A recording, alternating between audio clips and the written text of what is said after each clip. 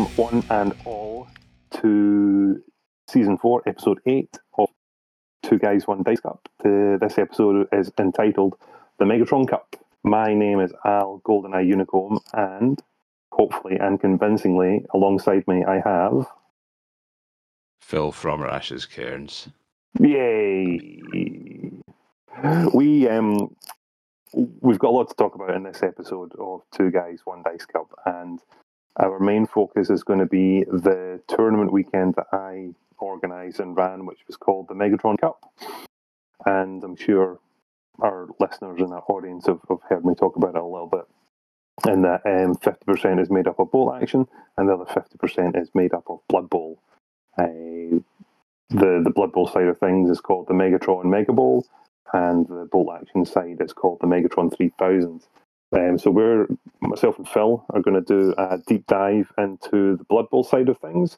I'll give you a quick overview of the bolt action side, because that bolt action content is going to be consumed elsewhere on the internet, on other YouTube and podcast channels.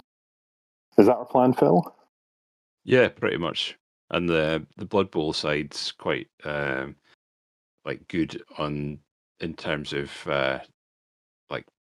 it was one of the last kind of practice events before the World Cup in the Scottish calendar.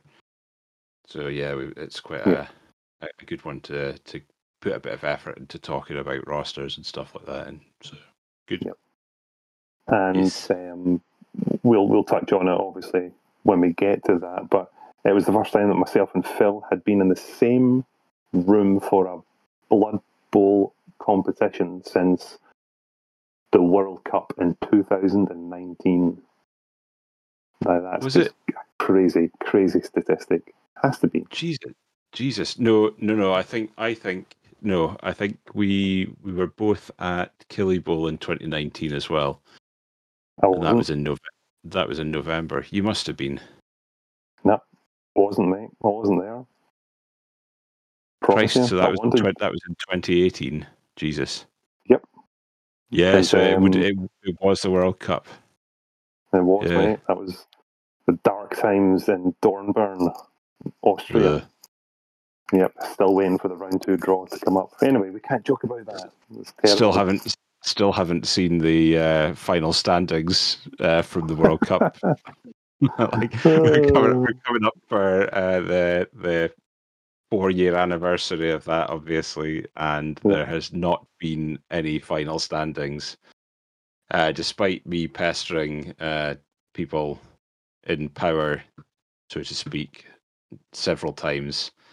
I just got bored of asking them because quite clearly they don't have final standings, because it'll pop up some random questions about who actually won the thing. Yeah. So let's not do that. So let's box off a little bit of our hobby talk before we get into the gaming side of things, and find out what's been on the table. So Phil, what actually has been on the table hobby-wise for you in this glorious month we've had? So I think last time we spoke, I was Conqueror's Deep in Dwarf Blood Bowl team that I was doing on a commission, and I have finished that fairly recently, actually, in the last couple of days. I got the final photos done and everything, and they are now boxed up and weighing their way back to their owner as we speak. So I'll be putting some photos up over the next couple of weeks of those varying kind of things on social media. So at some point I will share them across to the Two Guys page on Facebook as well. I think they came out okay.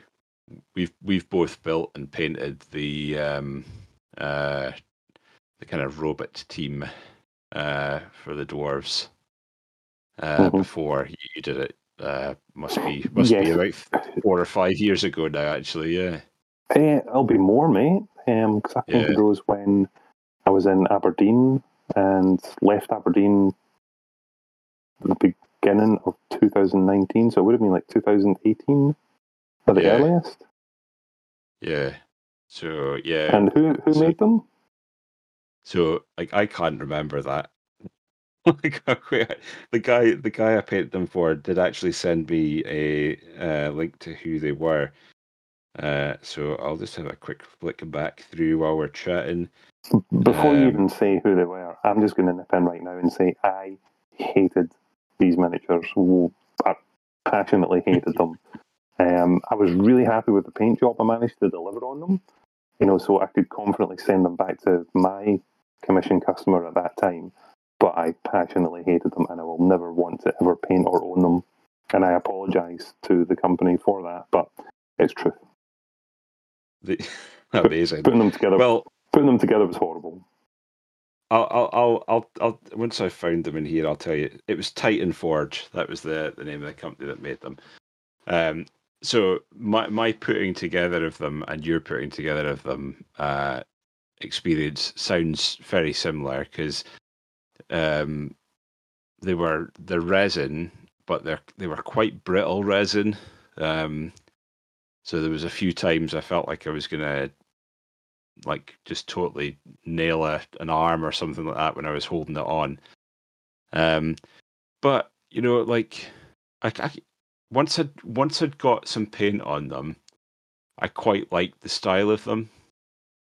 They've got a kind of steampunk kind of feel, and how sometimes when you get a project and you're kind of like, well, look, I don't know where I'm going with this. I'd had a chat with the guy who was commissioning me to do them beforehand about like paint jobs, and the fact that he like half of the commission was this Titan Forge team, and the other half was a mixture of sideline staff and star players from Grebo.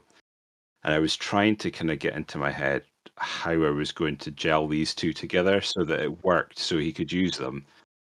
And then I just thought, right, well, look, okay, these guys are dwarves are like clever. They're always inventing and tinkering stuff.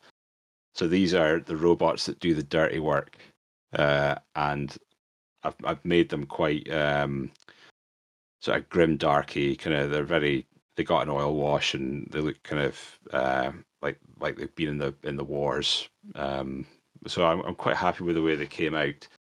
Whereas the color scheme on the Grebo minute side of things is continuous with the color scheme on the Titan Forge side. The dwarves are less grim.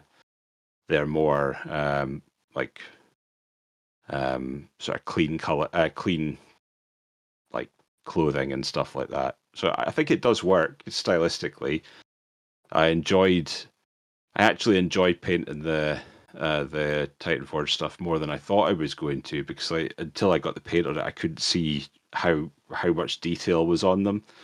It was one of those sort of ones where it was difficult to see where I was going with them. But yeah, it was a good experience tying things together, and I think I've done a reasonable job of doing that, and I hope the guy's happy with it. Well, he seemed to be from me showing him the photos and stuff. Mm-hmm. So that's done. What else have I done this month? Painting.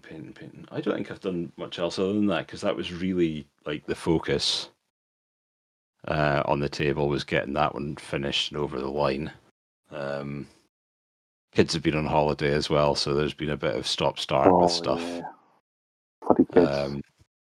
But now I'm past that. I've got a wee bit of time between commissions again to look at doing some of my own stuff, giving myself a bit of space.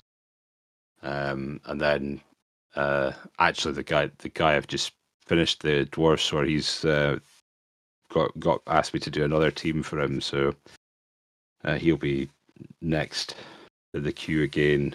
Some humans that I'm painting for him this time round. So Excellent. Good to have a repeat customer. To that as well. Yeah. It was. He's quite like open with what he wants and stuff as well, and open to chatting about it, which is good. It's difficult when the person who's asking you to paint something it hasn't got an idea or any kind of thoughts about it. You've kind of got go with your gut feel for the miniatures, but Yep. he had some ideas, and there was good talking points for us, and it's just whether I've executed it to a point where he likes it, and I think that is the case in this case as well. Good. But other than that, painting wise, no, nothing else from me. How about yourself? I really had to think about this one because I can't remember if I said last month that I just whipped up slap chopped a whole bunch of British infantry and put them up for sale. Yes, yeah, you mentioned that. I had so. And included in that was a unit of 10 sort of British Indian Commonwealth bolt action miniatures, and they sold really quickly.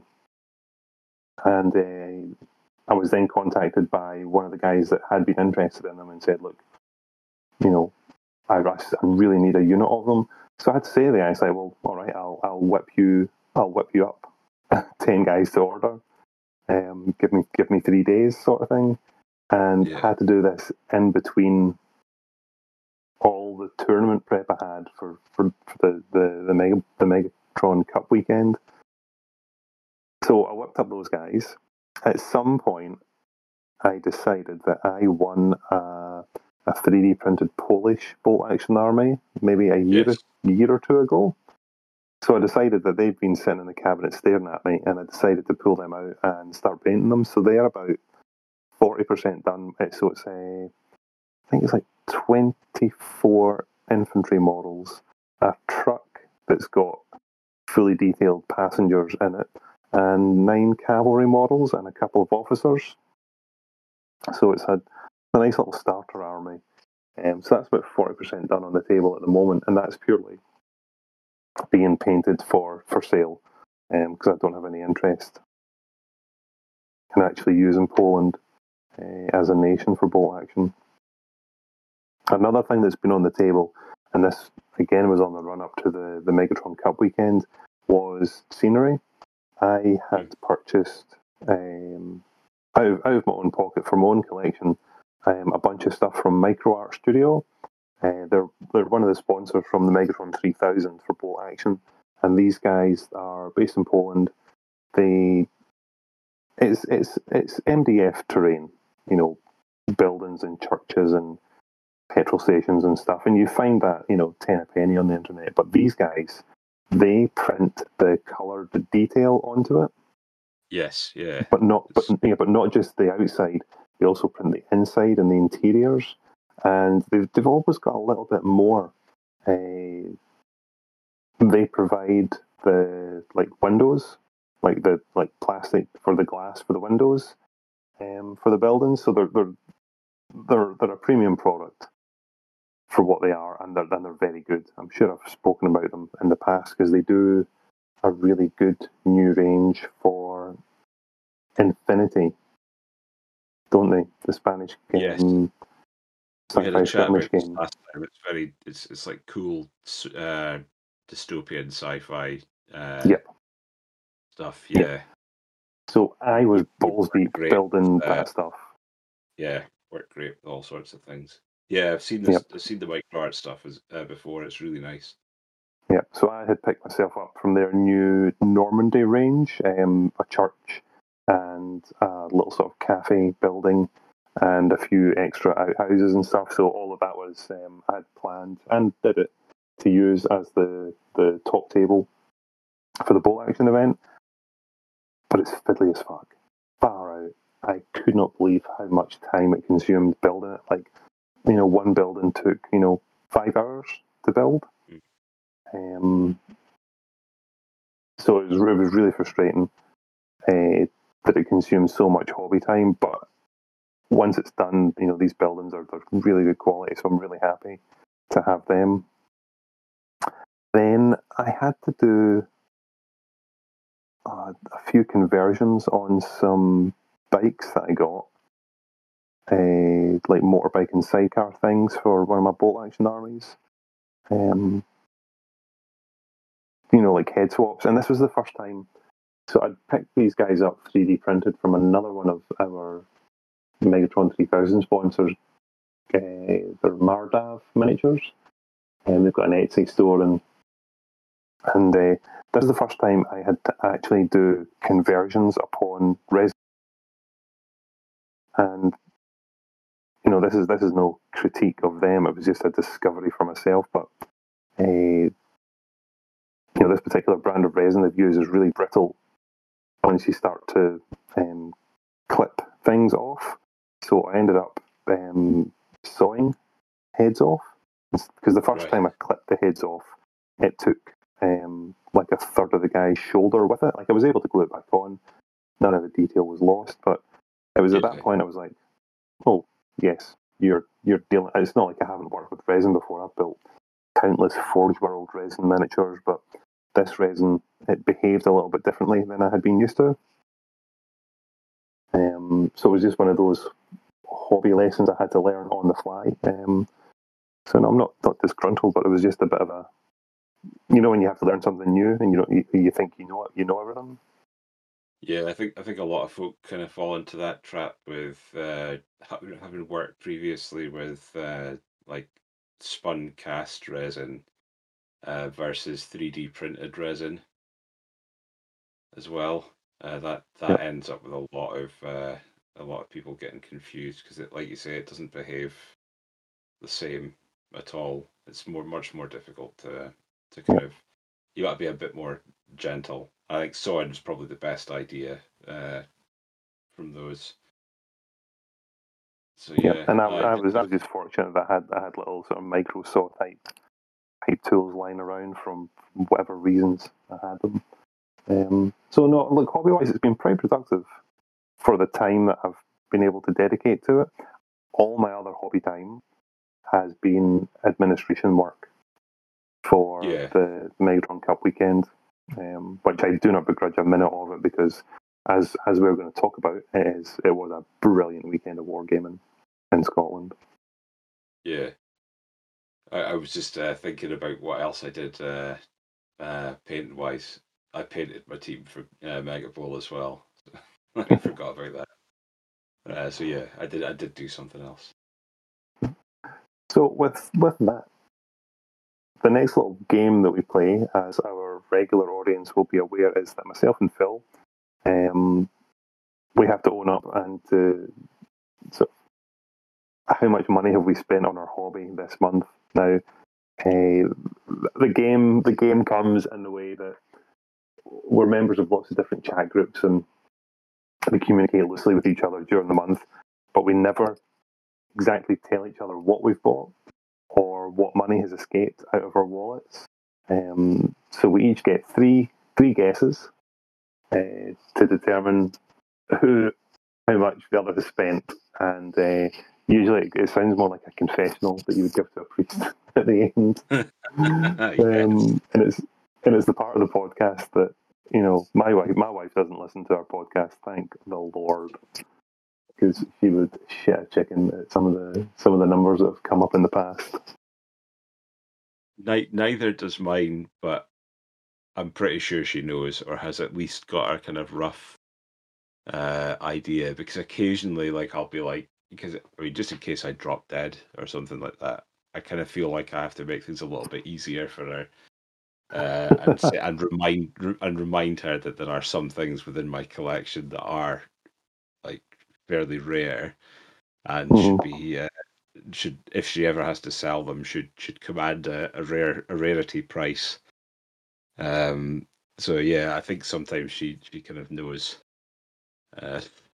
Knows that if someone's coming through the door, it's not it's not going to have been cheap. So this was one of those months. So mate, who do you want to go? Do you want me to go first for you? Yeah, you can go first. Now, our regular audience will know that Phil has got a ridiculous addiction to Oldhammer, and obsessively is trying to collect. Was it 4th edition Warhammer Fantasy Army books? Yes. Yes. I know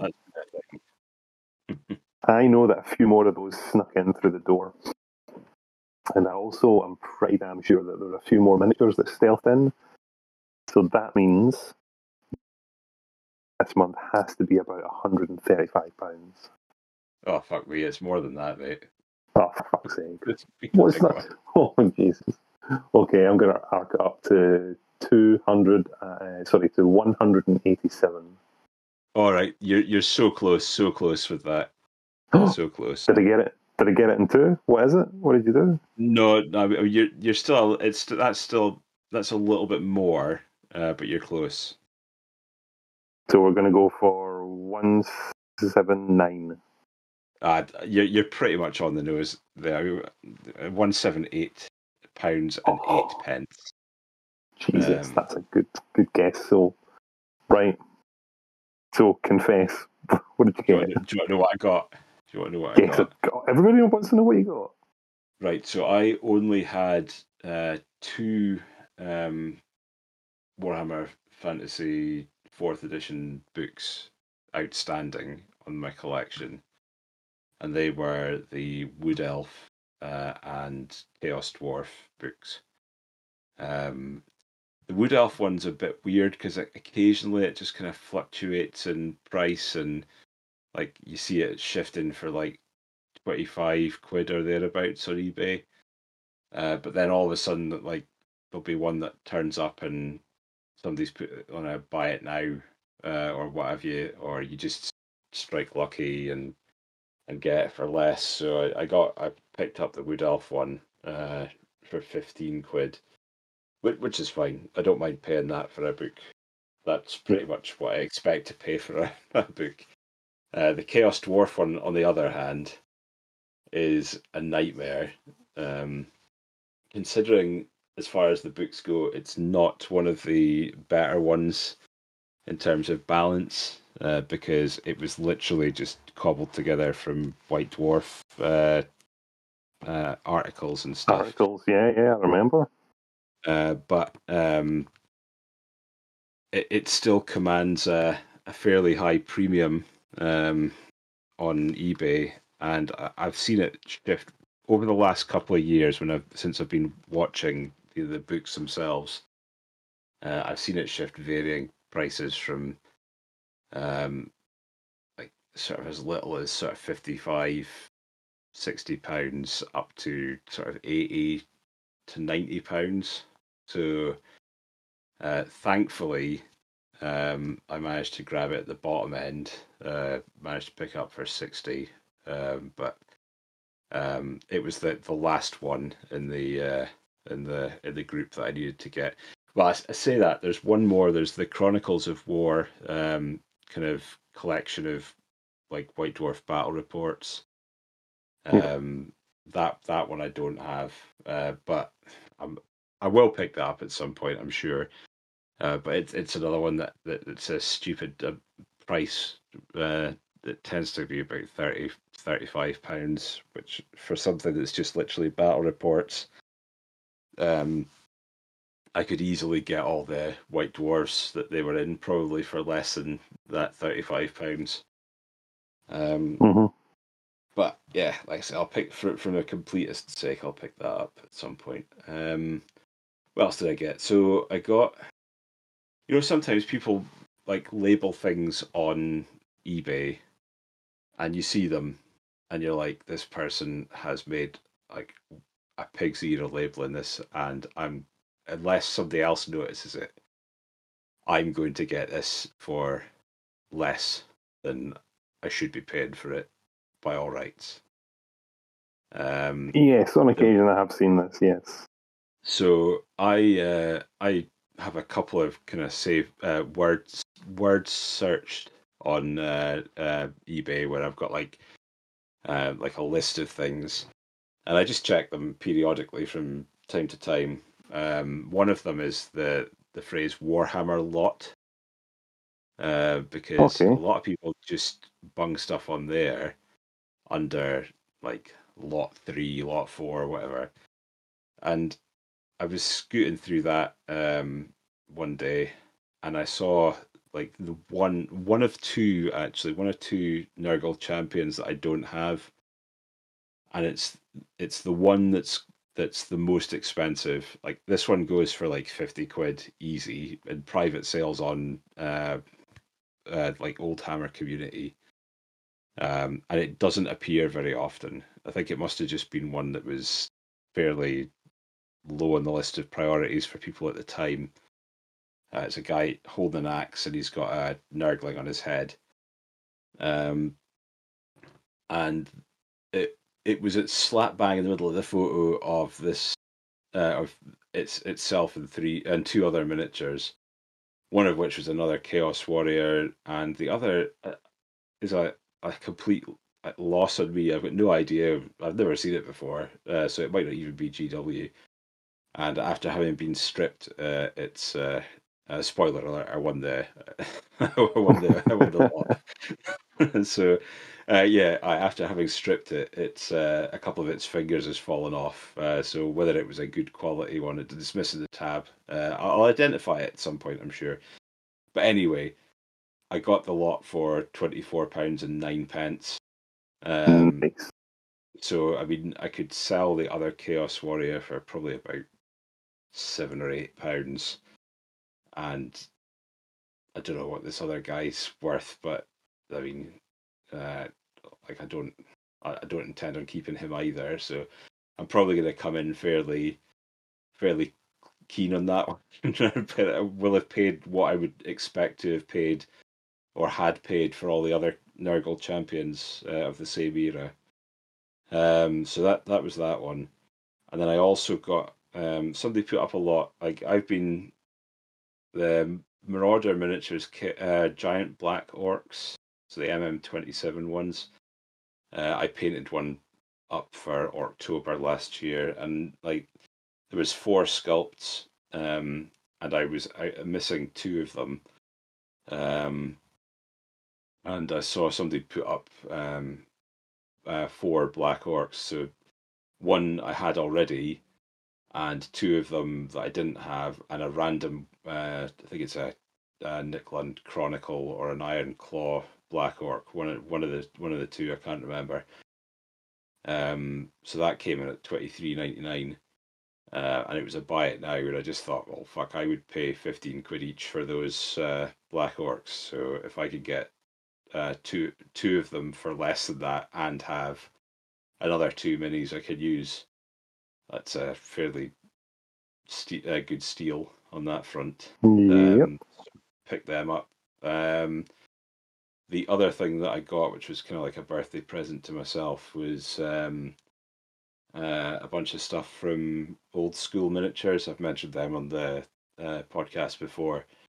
They do a range of sort of old Hammer influenced Chaos Dwarves, and I bought the one of their sets of Boar Centaurs about 2 or 3 months ago, and I picked up the other set and the command squad for them. A general on foot, some banner bearers and musicians for stuff, and what else was there? There was a general on a boar with 2 heads, and I got I got all that for like 50 quid, 55 quid in metal. So the boar centaurs will be used in my Warhammer Fantasy Battle army, because I think they fit the Realm of Chaos aesthetic better than the bull centaurs do. So yeah, I've managed to get quite a lot of stuff, and every month I say I'm at the end of what I'm looking for, and every month I lie because I keep seeing stuff like, oh, I remember that model. I want that one. But there are a few kicking about that I'm watching at the moment as well. So I expect next month will be fairly heavy on the old coffers as well, possibly. Well, that's your addiction, mate. That's doing that to you. You're buying stuff, and then you're seeing more stuff that it's connected to. Always going to be sucked in. It's great. It is. It's better than drugs. Yeah. Like I just kind of like, there are. I mean, it's not a case of I'm not aware of a lot. I remember every now and again I have a flick through, like the oh, what's it called? The Stuff of Legends um, site, and there's a proper catalog of the Marauder miniatures stuff on there, and there are loads of things from um, like factions that I'm not interested in the faction, but I like the individual miniatures. So there's a few Hmm. from the Wood Elves. There's a few from um, the dwarves and stuff like that I like as well. So I mean, I will end up picking up a few of these things here and there, just because I like the model. Um, so yeah, it's a never-ending thing. Never ending. Right. Let's think about your shit. How much have you spent? I reckon you've had a lean month this month. Well, that would be a good guess because I totally shit the bed last month when I was over almost like £400. Yes, yeah. I reckon you have spent £35. Less. Ooh. Um, I what? have spent money, and it's less than that. £21. I will give it to you right there because Right. it's 20 quid on the nose. Nice. And What have you bought? this was one of those opportune buys where you see a job lot or like a series of things for sale appear on a Facebook marketplace, and Yes. you just swoop in and just put your hands up. So it was a bunch of bolt action miniatures, but they were single miniatures. They were all special edition or limited release models. One of them was the this is from Band of Brothers, Dick Winters, and this miniature was released in 2014. I believe it was for an event in the United States called Historicon. Okay. I've already got one, and I've got one. I've painted it, and I use them in my one of my American army. But I seen him here, and he was at a really sharp price, so I thought, yes, I'll have that. Then there was another the Band of Brothers miniature, Lieutenant Spears, and he was only given out if you spent over like £100 from Warlord Games. Okay. So I'm not entirely sure how many were in the marketplace, but I think he was like 2018 or 2019, 2018. So I've got one of them already, but seen another one, a really sharp price, like, yep, scoop them up. And there was one other miniature, I think it was like a German soldier surrendering, and I can't remember where he came from. I didn't own one, hadn't seen one before, and I'm quite up to speed on sort of official Warlord Games bolt action miniatures. So I scooped him up as well, and I messaged the seller and said, "Look, yeah, I'm your man. I'll take them. PayPal, all the bells and whistles." And then God bless him, he messaged me back to say, "Look, I've been told I'm selling these too cheaply." Um, I was like, "Well, okay, what price do you want to give me?" And he gave me a new price, and it was still quite a sharp price, so I still went ahead with the sale anyway. Yeah. Um, you know, I'm not going to sort of, put a few quid to, spite myself. But a funny thing that he did, and I'm sure it was for postage reasons, he asked if he could take the miniatures out of the blister packs and condense them into one. Right. And I said yes, of course. Now, on one hand, you would think that that's him preventing me from reselling them at a profit, which, if that's the reason he did it, that's fair enough. The reason he gave was to make it easier to post, more cost effective to post, which again, it makes sense. But for me, I've got no desire to resell them. I want them again to paint them to add to another American army that I want to do. Yeah. And I like the miniatures and I like the characters that they represent. So it was a lean month after a really really expensive month, but I truly never had that much time to spend money this month. I was too busy. Yeah. Do they doing tournament prep? Those groups on Facebook are very, very hit or miss. Mm-hmm. Like you get like a lot of like odd people in them. Yeah. And I guess that's just representative of the hobby. But in general, I'm going to dive in for a quick rant here. I've got one as well. I was boiling to rant a little bit as well. But you go first. We're going to rant. We're on a rant before we get to the Megatron Cup. So when people chime in on these sales pages with advice or comments that are not related to buying it, just go away. I want to swear a lot. Just fuck off. If somebody has set the price for something and you don't like it, you don't need to say anything. If, it's buyer beware market. Just go away. There's a bunch of there's a limited edition miniature from Warlord Games that you can only get at Warlord Games sponsored events, and it was my favourite model of last year. It was the Enemy at the Gates German sniper. Yeah.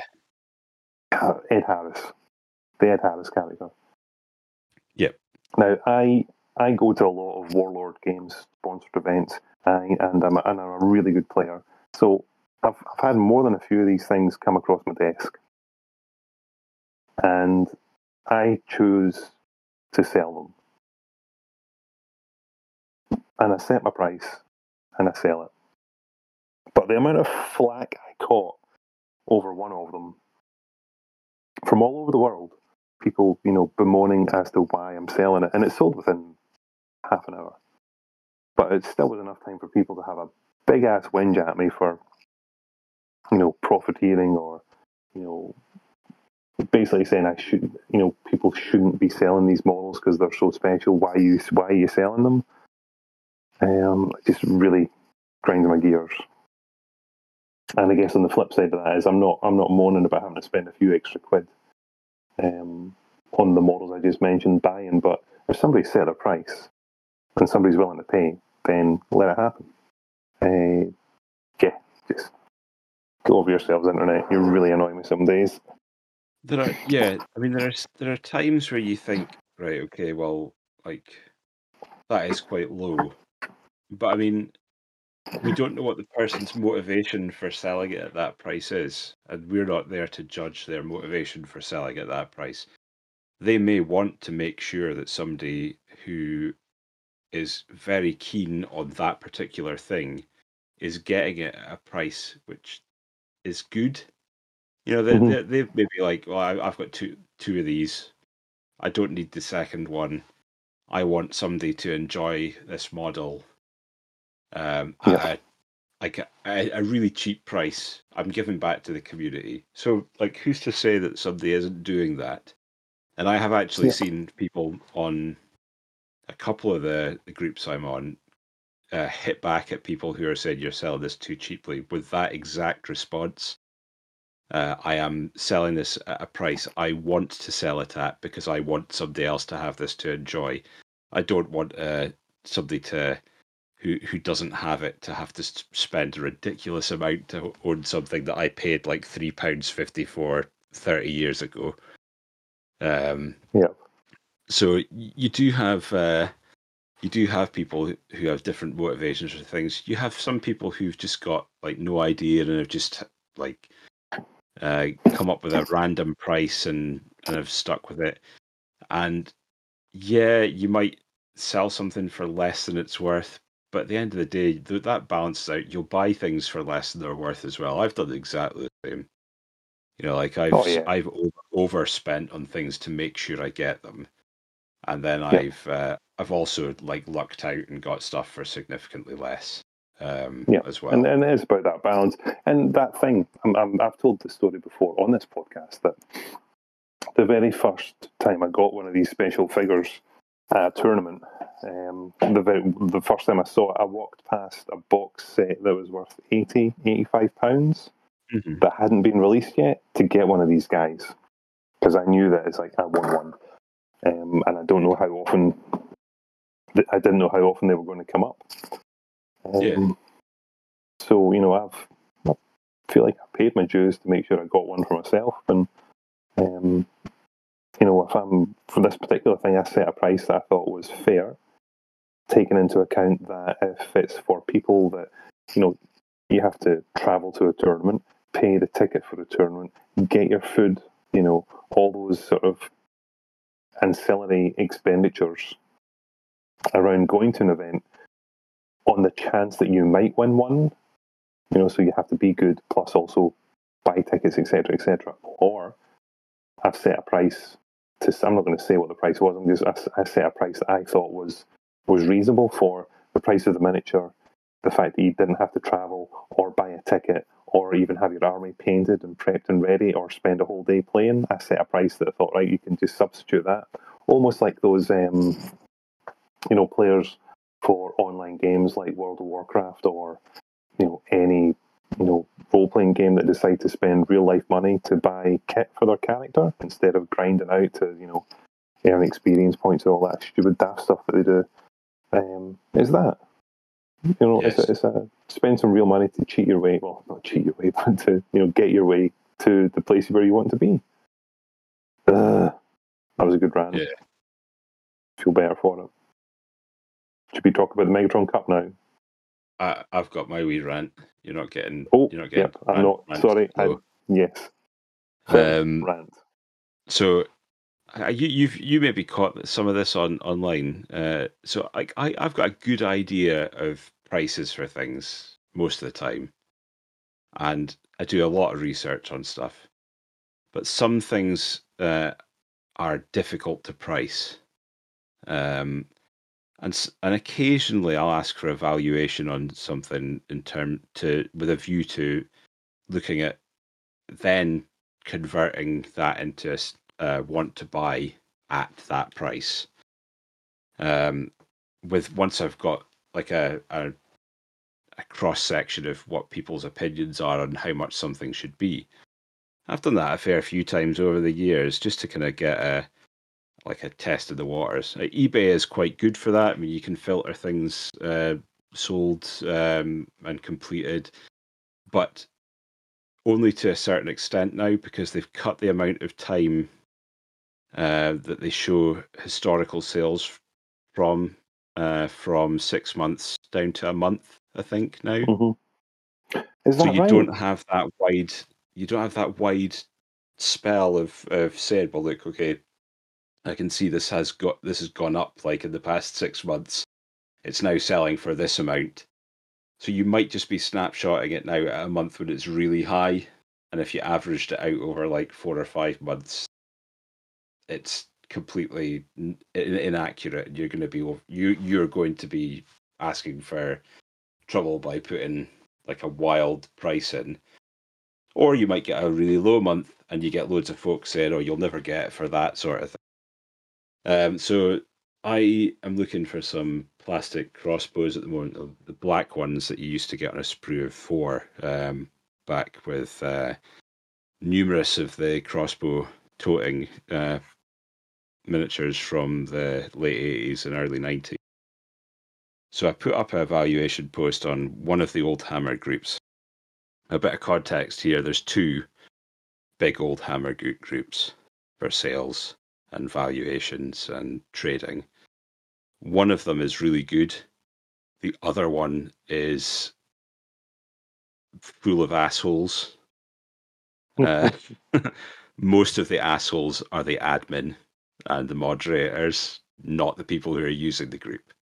And occasionally I forget which one I'm posted in because they're very similar and they've got the same people involved in them and stuff like that. So I posted in one of the groups and my post got declined. I'm like, all right, okay. You get like a reason why it's been declined. And I'm looking at the reason. I'm like, I've got no idea why he's referring to these rules because I've not broken either of them. But he'd put at the bottom of the thing, you must state a price that you want to buy for, and told me how much I had to put on the thing. So I thought, oh, well, we can play this game then if you want. And I put in a reasonably sarky sort of edit to the post to get it through, fully expecting it to not go through and to be told to remove what I'd put in there. But then next day it was approved. And I was like, oh, fair enough. We'll see what happens. And the first person to comment on it was an admin telling me to change my post. And I'm like, amazing. What? So I pretty much said that to him. I was like, oh, do you understand what you're doing here? Because you're telling me how much I'm asking for a valuation because I want to know how much these things cost, because I want to buy some and I want to buy in, but I don't know how much to put in it. But you're telling me I have to put something in here. Are you fucking thick? What about this don't you understand? And eventually it kind of escalated a bit. Not on my part. I kind of drew a line under it and just left it, edited the post to remove the bit that was sarky. But there was a bunch of other people who were exactly the same as me. You'd be like, what is your problem? To the admin, what do you not understand here? Why is this wrong? It's not breaking any rules in the group. There's zero problem with doing this. If somebody's asking for a particular price on something, why would you stop? Why would you stop them from doing that? What negative are they bringing to the group by doing that? And it's the guy then deleted a bunch of those posts, and it prompted another one of those guys who had his post deleted to put up a big thing about it, and then one of the other admins had a go at me in the post. I hadn't posted in the post at all, and I went back in and was like, "Hold on a second, mate. For starters, you as the admin approved my post with that written in it. If you don't want me to be sarky, don't approve my post. Tell me that you don't want that written in it before you approve it. Again, are you thick? This isn't me. You're the ones who brought it into the public domain, not me. If you'd said to me, well, okay, just please, we'll remove this, and we'll do it behind the scenes, I probably would have had a whinge at them in a message about it and said, well, look, you're not being particularly reasonable. None of this makes any sense. But the dialogue was so cut, and you must do this. There was no room open for dialogue at all. And I think kind of the vast majority of people who were posting under that particular post from the other person were the same, saying, "Oh, the admins here are being unreasonable and stuff." Yeah. So yeah, I just kind of I'm still a member of the group, but I won't use it for anything unless I see something that I want to buy in it. I'm not going to interact with stuff. I used to advise people on prices a lot in that group, but I just won't bother anymore. I'll just make sure it only goes in the other one, because and the admins are to blame for that. To be honest, with their shitty attitudes. So that's my rant. Shit admins on shit groups. Bloody admins. People on power trips. That's what they are. Fucking little Hitlers. Shit, I totally strawmanned that. Yeah. Good, mate. Well, it's okay. We're about to talk a little bit about World War II. Nazis are good. Well, they're a part of it. Not good. They're definitely not good. No, underline delete. Bad guys. They're the bad guys. Bad, in fact, in war, everybody is bad. All bad guys. Anyway, everybody's a bad guy.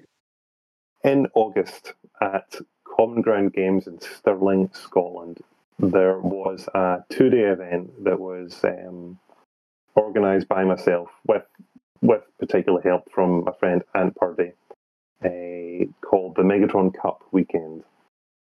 And it comprised of a bowl action event on the Saturday and a Blood Bowl event on the Sunday. And for players that participated in both events, they competed for an overall trophy known as the Megatron Cup. This was my brainchild. which has been brewing for a couple of years and started last year when I ran the very first Megatron 3000 bolt action event. In 2023, adding the Blood Bowl event then enabled me to do the cup that crossed over both events. And lo and behold, there were many dropouts and players got replaced, but 8 players took part over both events, and I lovingly called them the Hateful Eight. And the winner of the Megatron Cup was a gentleman by the name of Topher Buckle, and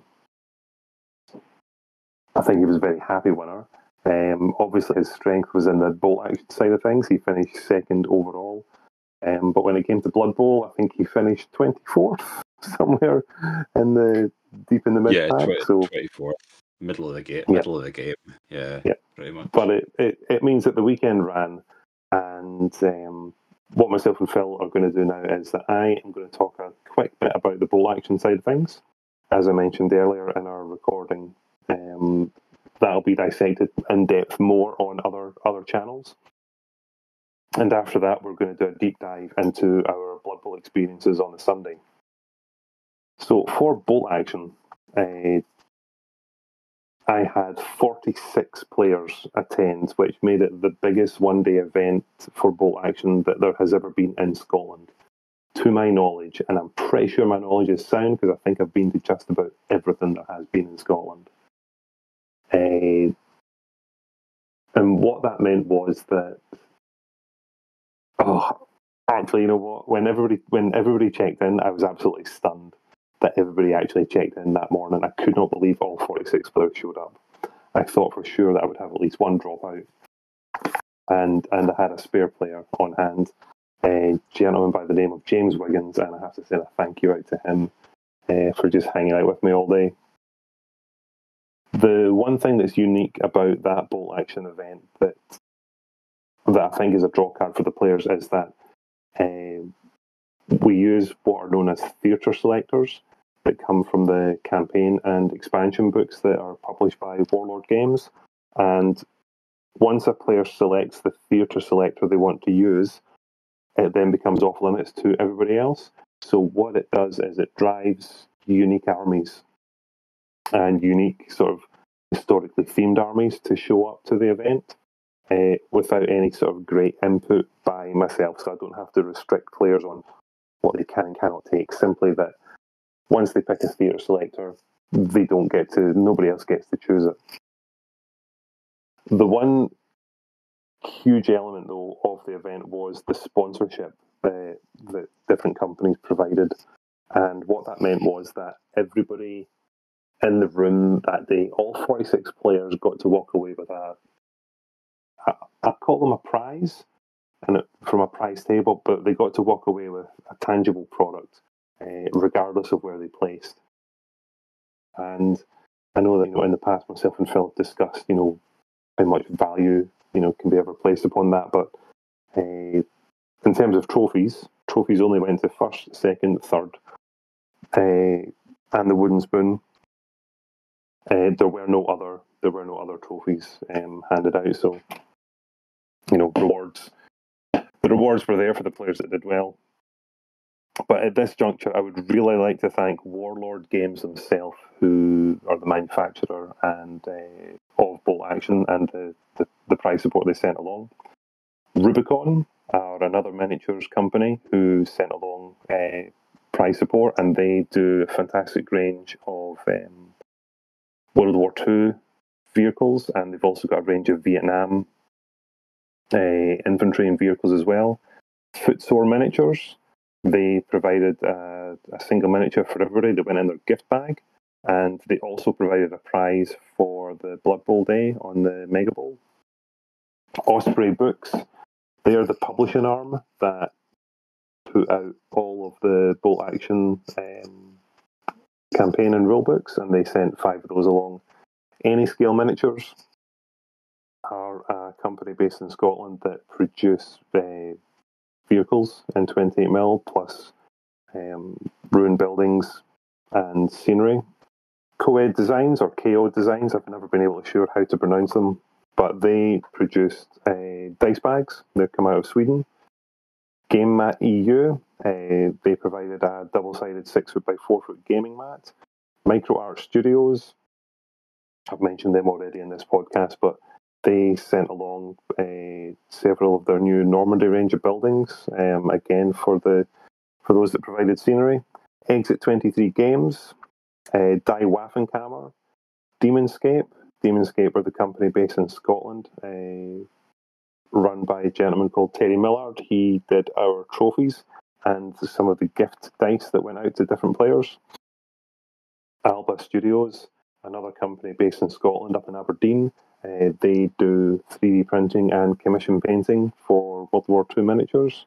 Mardav 3D printing. The gentleman there I can't thank enough for the price support they sent. They sent gift for 3D printed vehicles that I know went into the hands of a lot of good players, so they were very appreciative of that. And I'm also going to be doing a painting tutorial on another channel in the future using one of the Mardav 3D printed miniatures that I bought for myself. 3D Printing Valley, another 3D printing company, they've got an Etsy store. They provided, again, fantastic price support with vouchers, and I think each voucher should give a player some sort of 3D printed vehicle or troop choice. First Core Miniatures sent, I think, I've always talked about First Core Miniatures. However they package their boxes up, it's like the TARDIS. This tiny little slip of a box arrives, but as soon as you open it, everything, all these metal miniatures spill out, and you can never repack it again. And they sent a whole bunch of British Expeditionary Force stuff along, which was just amazing. I love First Core stuff. Weldon Tabletop Wargames, they're an online retailer, and they also do a lot of, I was going to call them trade shows, but they're not. They go to a lot of World War II reenactments in the south of England, and they set up their stalls there. So they sell, obviously, bolt action, other historical war games, and lots of scale models as well. War Games Atlantic, they produce, again, their own game called 0200 Hours. It's a skirmish World War II game, very much in the style of commando raids that would have been performed during World War II. But in addition, they also offer a huge range of models. And the one great thing about War Games Atlantic as a manufacturer is that one bought, and they sent quite a few boxes for us, but they sent their World War II German Sentry box, and it has 40 models in it, which is just ridiculous.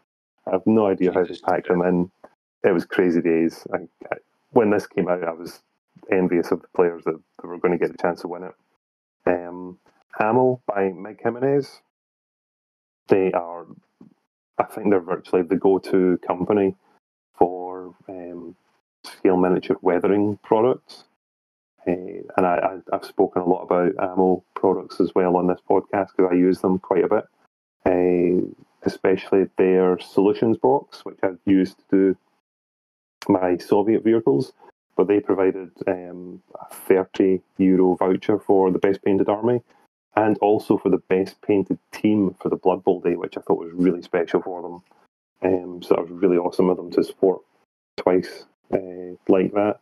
And then the last one was a terrain company called Wayland Yutani Terrains, and they sent over vouchers for first, second, and third place for the Megatron 3000. So there were 18 key sponsors for the Megatron 3000 Bolt Action Day, and I cannot thank them all enough. And I've asked all the players that attended that got some of their products in their hands to help further promote those companies, and they have done. And they all went on to make the day special. The gaming, I made the joke that there were 69 games played, and they were all played in the really good spirits, and the terrain supplied by the community as well to make 23 tables worth of terrain, and that was the capacity of the venue.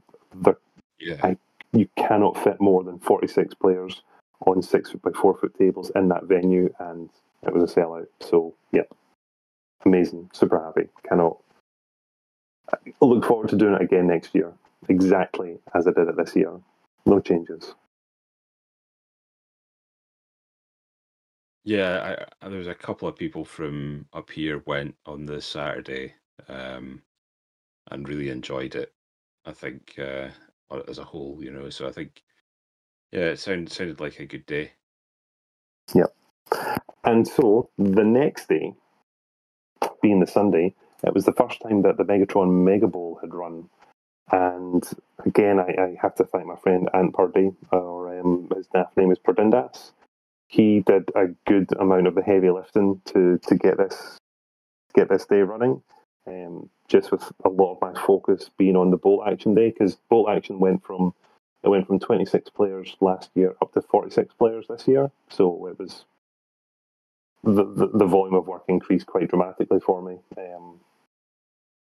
But for bolt action, I just wanted to make the day for its first year just to some simplicity and to try and establish it within the Scottish tournament calendar and the Scottish community. And it was also that element of that I hadn't been physically active in the Scottish community for a number of years, even though I still play online. We've got our Blood Bowl podcast.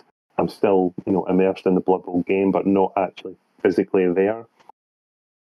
And I tell you what, it almost felt like a reintroduction of myself or reintegration of myself into that community, which I really, really, I don't know if people really understood how much it meant to me on that particular day to be amongst those players. And I guess I'm using our podcast as a platform now to tell them that, there's a lot of emotions going on that day. And just a game of Blood Bowl. But for me, it was seeing so many old friends and old faces, but then also starting to meet all the newer characters that our community has developed over the past couple of years. I was really happy and quite emotional for the sort of early part of it. But to make the day run, we were using the Tour Play online scoring system, which I think should now really just be an industry standard for Blood Bowl, just its ease of use and ease of interaction. And to make it less complicated for ourselves, I decided to pluck the 2023 Alicante World Cup pack as the player pack for team creation for the Megatron Cup. Sorry, the Megatron Mega Bowl. Yes.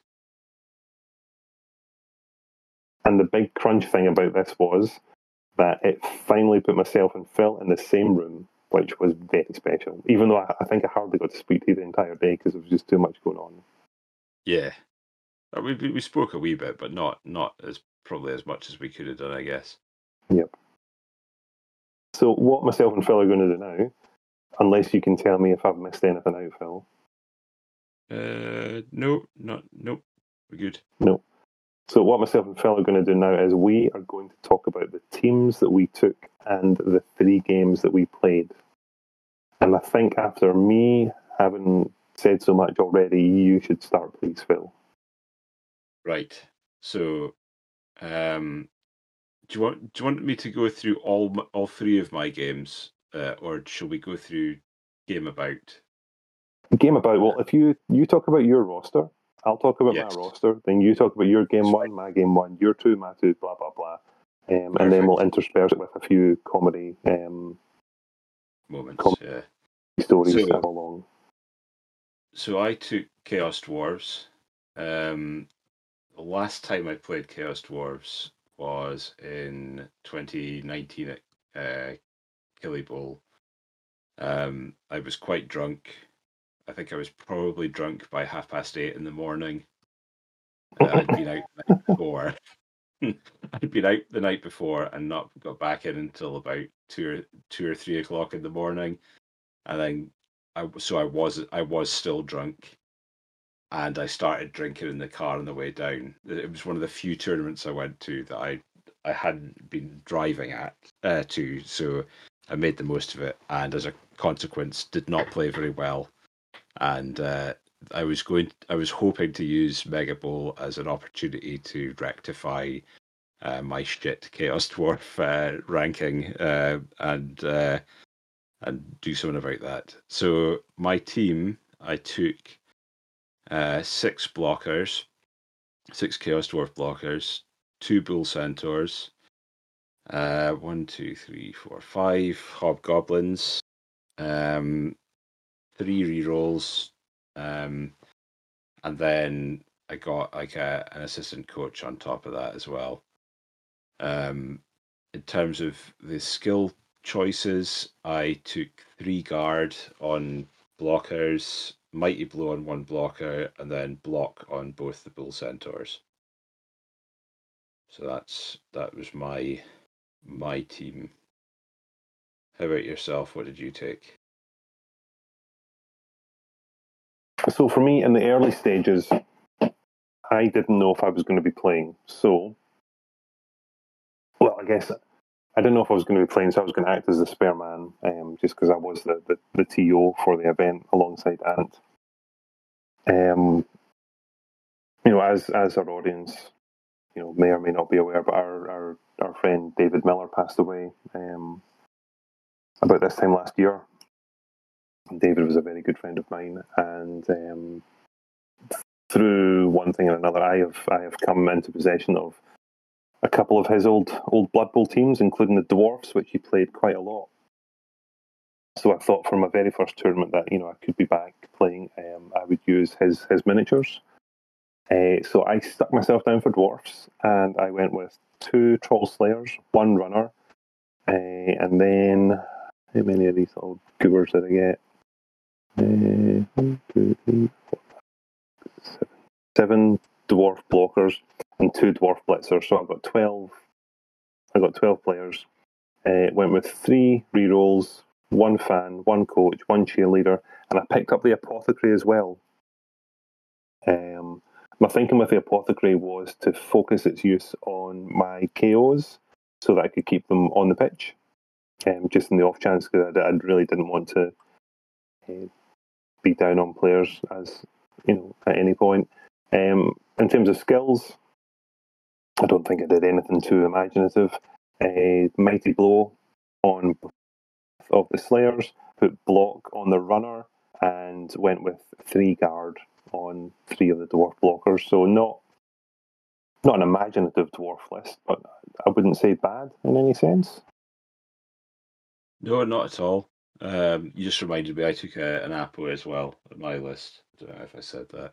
But yeah, I think, it's weird because the dwarves were quite well represented on the day. I think there was 7 dwarf teams. And that really flew in the face of the statistics coming out of Alicante, where I think the most picked team out of how many coaches are going to the World Cup? Lots. That's crazy, isn't it? Are they up to 2,000? I think it's over 2,000, yeah. Yeah, so it was sounding crazy. So of the 2,000 coaches, I'm sure there's 500 Dark Elves turning up, isn't there? There's a lot of Dark Elves, yeah. Yeah, but it was very heavily weighted towards the Dark Elves. So when we saw the list, all the rosters get uploaded, and we're like, uh-oh, it's a dwarf off. But I was, I haven't played physical tabletop for quite a while, but I've been playing dwarfs in the Snail Cup on Fumble. So they were the team I am most sort of in touch with in terms of games. And as I said, that David played the most in recent years, so I wanted to channel some of his spirit through there. And I have to say, a thank you. There were 2 players that actually offered to drop out of the event to let me play if there were odd numbers. Mars M, a gentleman by the name of Martin Moffat, who I'm not even sure if you know this, but myself and Martin first met back in 1999 we've known each other for decades, on and off. But Martin offered to drop out, and McNugget, Mark McNaughton, also offered to drop out. Should it be required? I think they both understood that it was. I felt it was important that I wanted to play, and I genuinely wanted to play. And it was really lovely that it turned out the numbers were odd, because we picked up a new Blood Bowl player on the Saturday before the event. He was messaging myself, and I had to tell him, it's like, you're in, but I can't do anything because I'm running this other event right now. But we got him sorted, so there were 44 players on the day, which was just brilliant. I was so chuffed to get to that number as a number to start building from, and I got to play because there was odd numbers. So that should take us to talking about game one. Yes. So game one for me was against a gentleman called Gordon Batchelor, who his NAF name's Batch001. And he's a really nice guy. I was up against him in the 5Bs, the Bobby Burns Blood Bowl Bash for the Stunty Cup, and I pipped him at the post in the last round to win it. So it wasn't like it was a grudge match or anything like that, but there was underlying beef. Yep. That's the result of that. No, it wasn't. He was great. He was absolutely lovely to play against. So what was he using? He was running Dark Elves, and he had a team that comprised of. Just tell you this. He had 4 blitzers, a witch elf, an assassin, and 1, 2, 3, 4, 5 dark elves. Linemen rather. He had 4 rerolls. Wow, 4 rerolls. Well, yeah, not sure it would be how I would go with dark elves, but to be fair, it wasn't a bad choice. He it was an odd game, so he kicked to me, and I was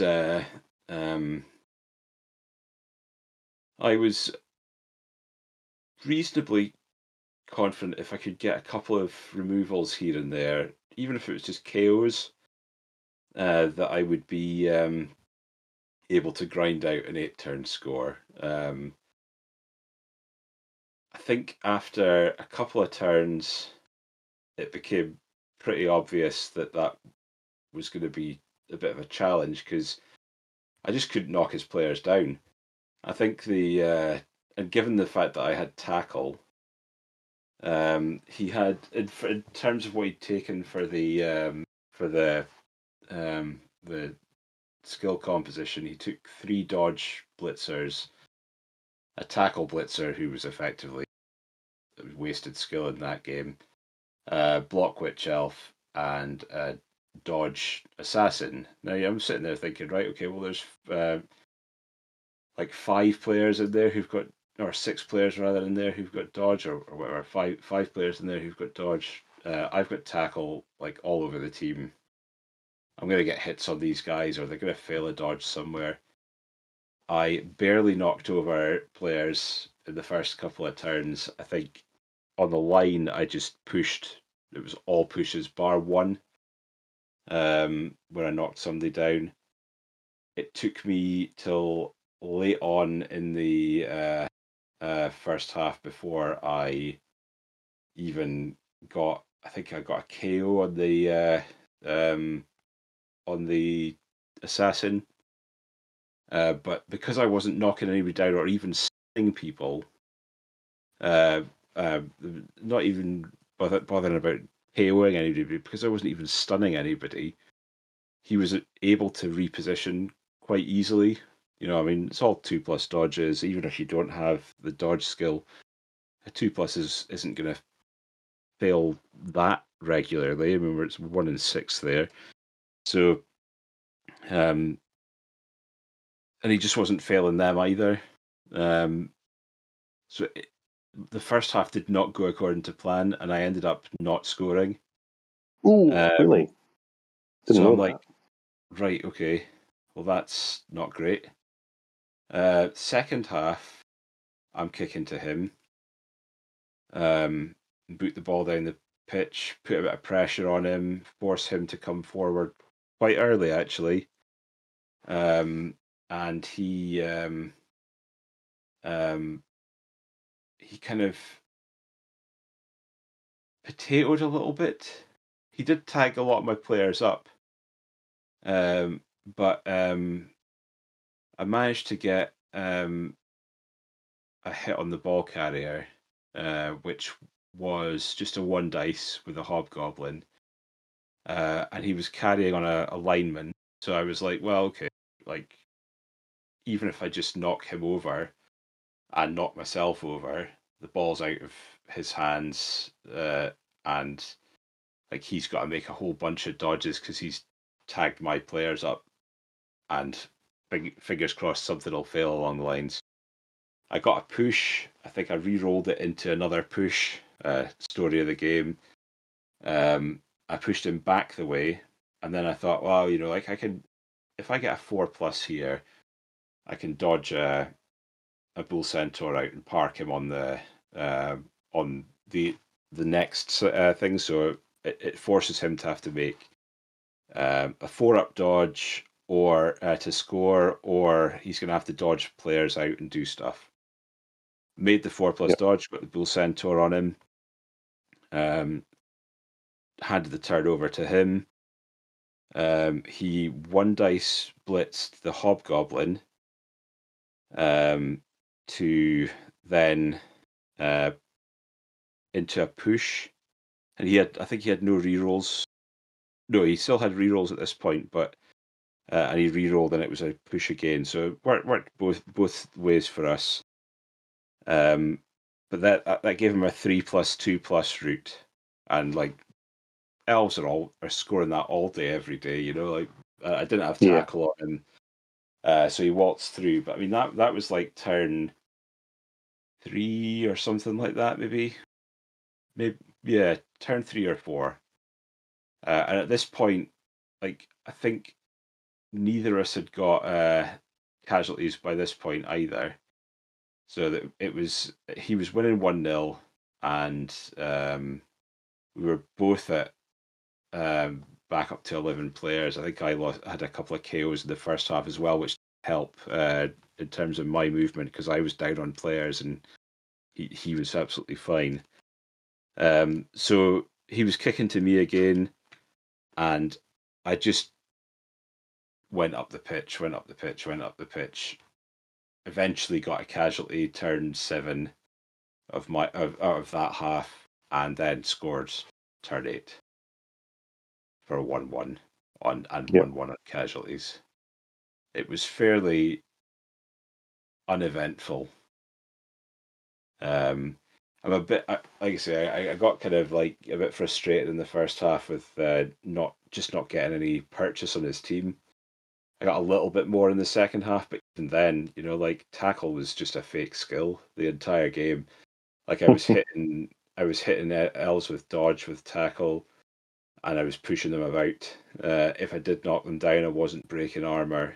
So it was just one of those games. I think both of us played well with what we had to work with. I think I probably had to work a lot harder to get the draw because of the circumstances than he did to get the draw, because obviously he had a lot better first half than I had.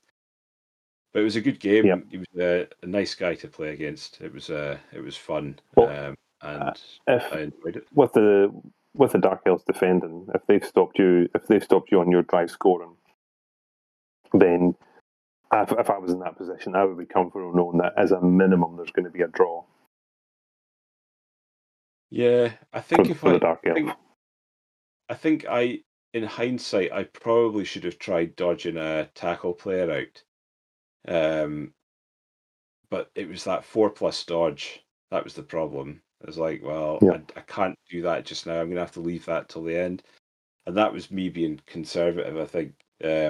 I probably could have got 2 dice on the ball with a tackle player, and then had a tackle player on the ball carrier, and hopefully on the ball as well.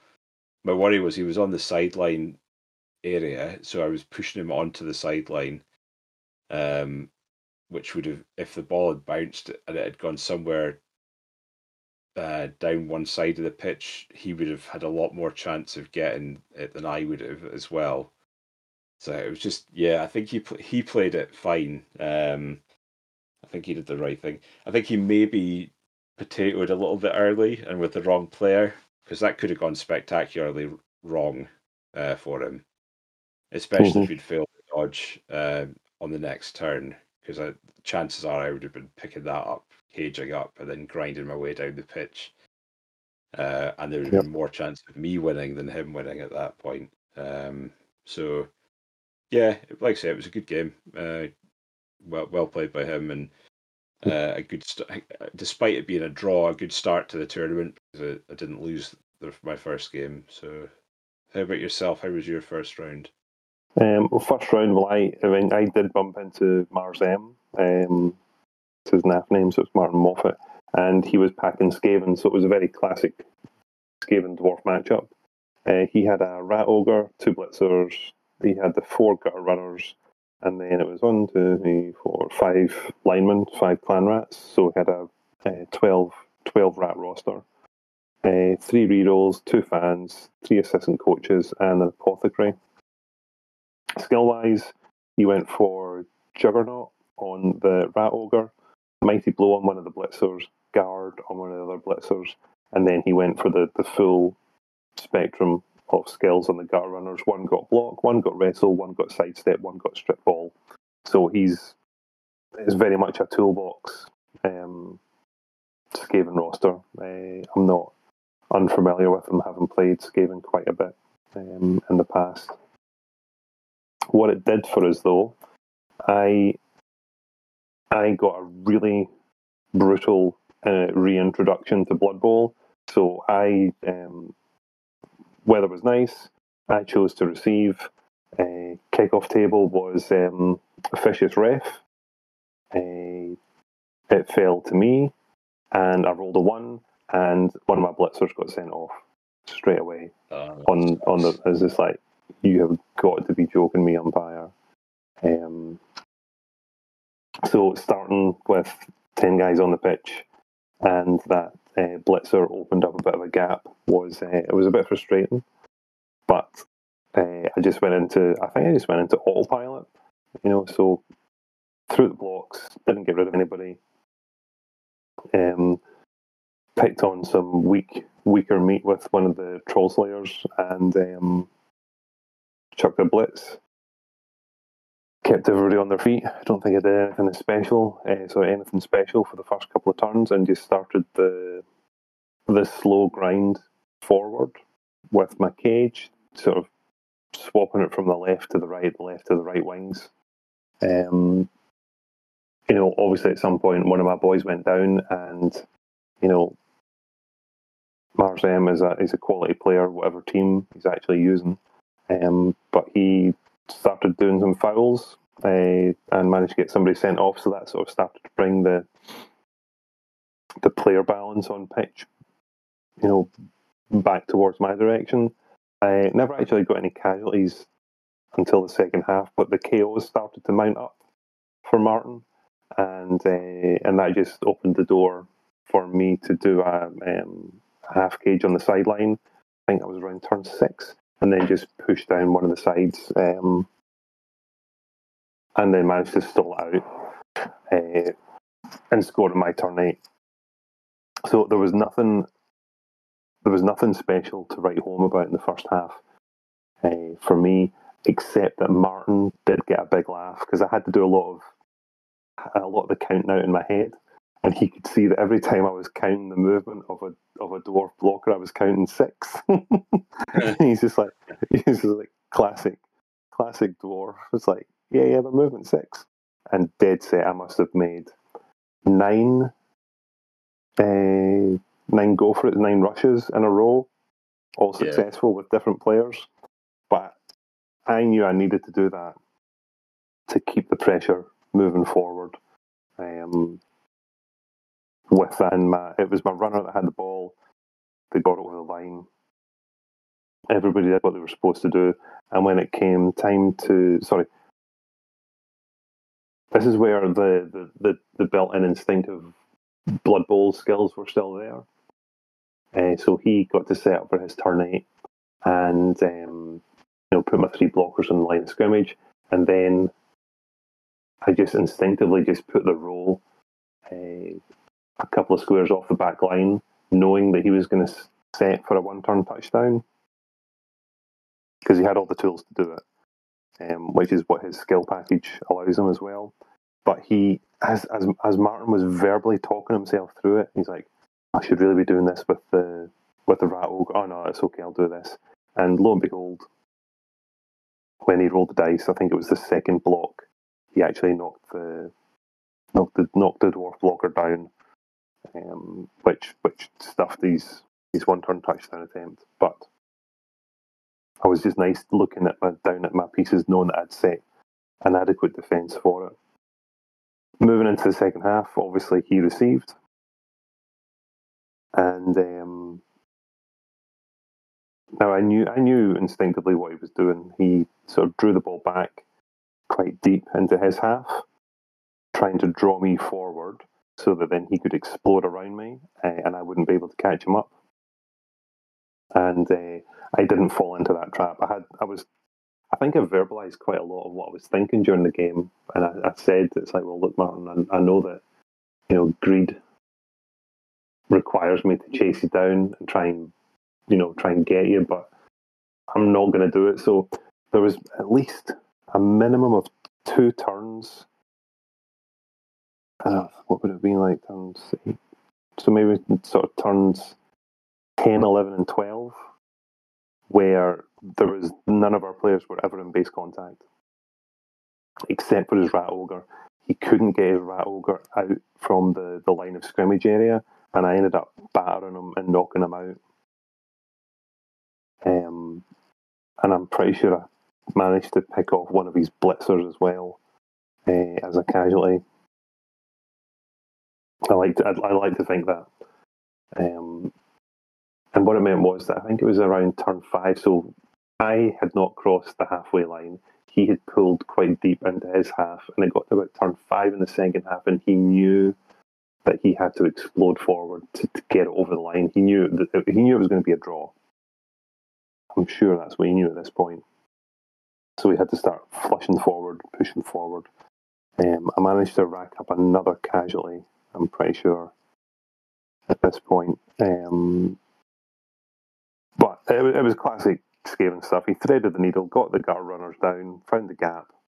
But and this is where Martin made a mistake, which he almost cost him.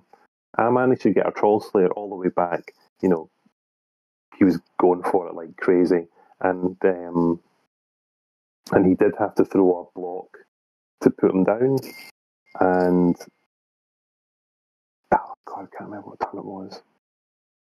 Yeah, it was Martin's turn 7, and he moved the ball carrier. He was like 1 square away from crossing the line for a touchdown, and he only moved the ball carrier a couple of squares. And I said to Martin, "It's like, mate, you're not going to score."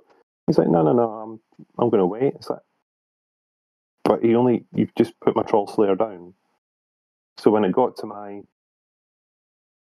turn, my Troll Slayer up and blitz with him, and then he's just like, "Oh shit, I've made a mistake." Because he'd obviously forgotten that there was a miniature line there, or whatever was going on. I mean, my Troll Slayer stacked it. He was not successful, and Martin scored straight away to finish the game 1-1. But it was just that moment for Martin, it was like, you really should have. I don't know why he didn't see that. Whether it was fatigue or early morning or whatever, but I was happy to start the tournament with a 1-1 game, because I know that he's a good opponent, and we've played many times before, so I was really chuffed to get away. I felt like I got away with a good result. Yeah, he was definitely he's definitely been a lot stronger an opponent the last couple of years, I think, as well. Yes. So yeah, Yeah, that was I've seen that from the tournament results from Scotland. So no, that was a good way to settle in. So it was a nice reminder about Blood Bowl and what a shit game it can be, getting a player sent off from the kickoff table. But whatever. Yeah. Aye, that's weird. Did he get a player sent off as well the first half? Yeah, but he was fouling. He was actually trying to do something Yeah. practical. Aye, he was trying to get somebody like leverage more issues for you in terms of having a player already had a player sent off. Yeah. Right. So what was your game 2, mate? My game 2 was against a guy called Mark Cowan, whose last name is Conal Maker. He's a newer player from the Air Blood Bowl League. So, but by newer player, I don't mean like brand new. Brand new. He's been playing this season, so I think he's been to about 3 or 4 tournaments. I think now. So he was running humans. His team was 2 throwers, 2 catchers, 4 blitzers, an ogre, 1, 2, 3, 4 linemen, and a halfling, and he had 3 rerolls, no Apo. So 14 players, which is quite a lot on a team. So I was sitting there thinking, right, okay, well, removals are going to be essential in this one, and if my game goes anything like the last one, that's going to be problematic. In terms of skills, he had guard on the ogre, he had mighty blow on 2 blitzers, sidestep on both catchers, and accurate on a thrower. So not a traditional human build, so no guard other than the ogre itself. This game was a bit more of a kind of flip side to the previous game. So he won the toss and decided to receive. We got nice weather. We got I booted the ball into his half. He picked it up turn 1 and decided to push aside and tried to pass and failed the pass. So that was like, all right, okay. It allowed me to kind of swamp him with players, and sort of try and push my team forward a bit and around the ball. He did manage to get the ball back, and tried to kind of maneuver away, but again, I got on top of him with that. But my casualty rate was a lot better in the first half, and my KOs were big as well. I think I'd casualtied one of his mighty blow blitzers and one of the catchers fairly early on in the half. And then I KO'd a few of his players as well, and he didn't get a couple of them back. I eventually popped the ball and picked it up and ground it down, and then just beat his team up. I think he had 3 players on the pitch at the end of the half, and I just kept punching people. So going into the second half, I was in a pretty good position. I thought, something. He's not had as many of his KOs back, but he's still got like 10. I think he still had like 10 players or to set up with, because obviously he had the 14 roster, and I thought, right, fuck, well, he's still got 10 players. I will have to score fairly quickly, and if I do, I've probably won the game. tied it up, because if I don't score early and drag it out, he might get a couple of removals and the momentum swings, and it could ended up in a draw, So I pushed forward a bit, but not like I didn't overexpose myself. I think I got another casualty, and I thought, okay, well, this is a bit more thing. I spent a wee bit of time tying up the ogre in both halves. I think I tied up the ogre pretty effectively. He managed to get the ogre free and threw the halfling at the ball carrier. It hit the ball carrier dead on, knocked the ball carrier down, popped the ball. The halfling died. So, but effect that was needed achieved. So the ball was loose. He managed to kind of sort of get a bunch of players in, but none of them sort of close enough to the ball. Like, he tried to dodge into a tackle zone to get the ball on a 4-up, I think. Maybe it was a 5-up. Fluffed it. The ball bounced.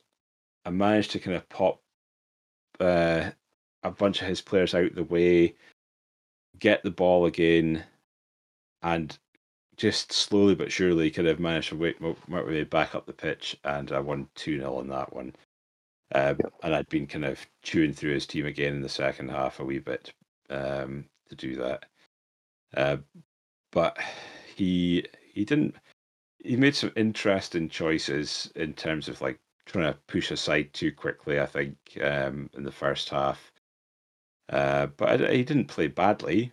I thought he still played well with what he had. I wouldn't have chosen the team that he chose, but it's one of these things that if somebody's used to playing something a particular way and it works with their play style, then that's fine. You can't.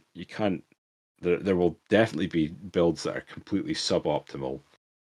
But if both those mighty blow blitzers had been doing work, then that could quite easily have been worth the investment. I don't think the sidestep on the catchers on both of them was necessary, and the accurate the thrower was probably wasted as well. I think he'd probably been better reinvested those two into guard on the other two blitzers, so he at least had the ability to kind of cope with my 3 guard. But yeah, it was a decent enough game as well. So I'm sitting on 1-1-0 now, going into game 3. How was your second game? Game 2, I bumped into Shrike, who is Callum Morrison, I believe, is it not? Yes. He's one of yours? Yes, he's an Aberdeen player, and he was on the UKTC team for Two Guys One Dice Cup, not this year, but the year before that.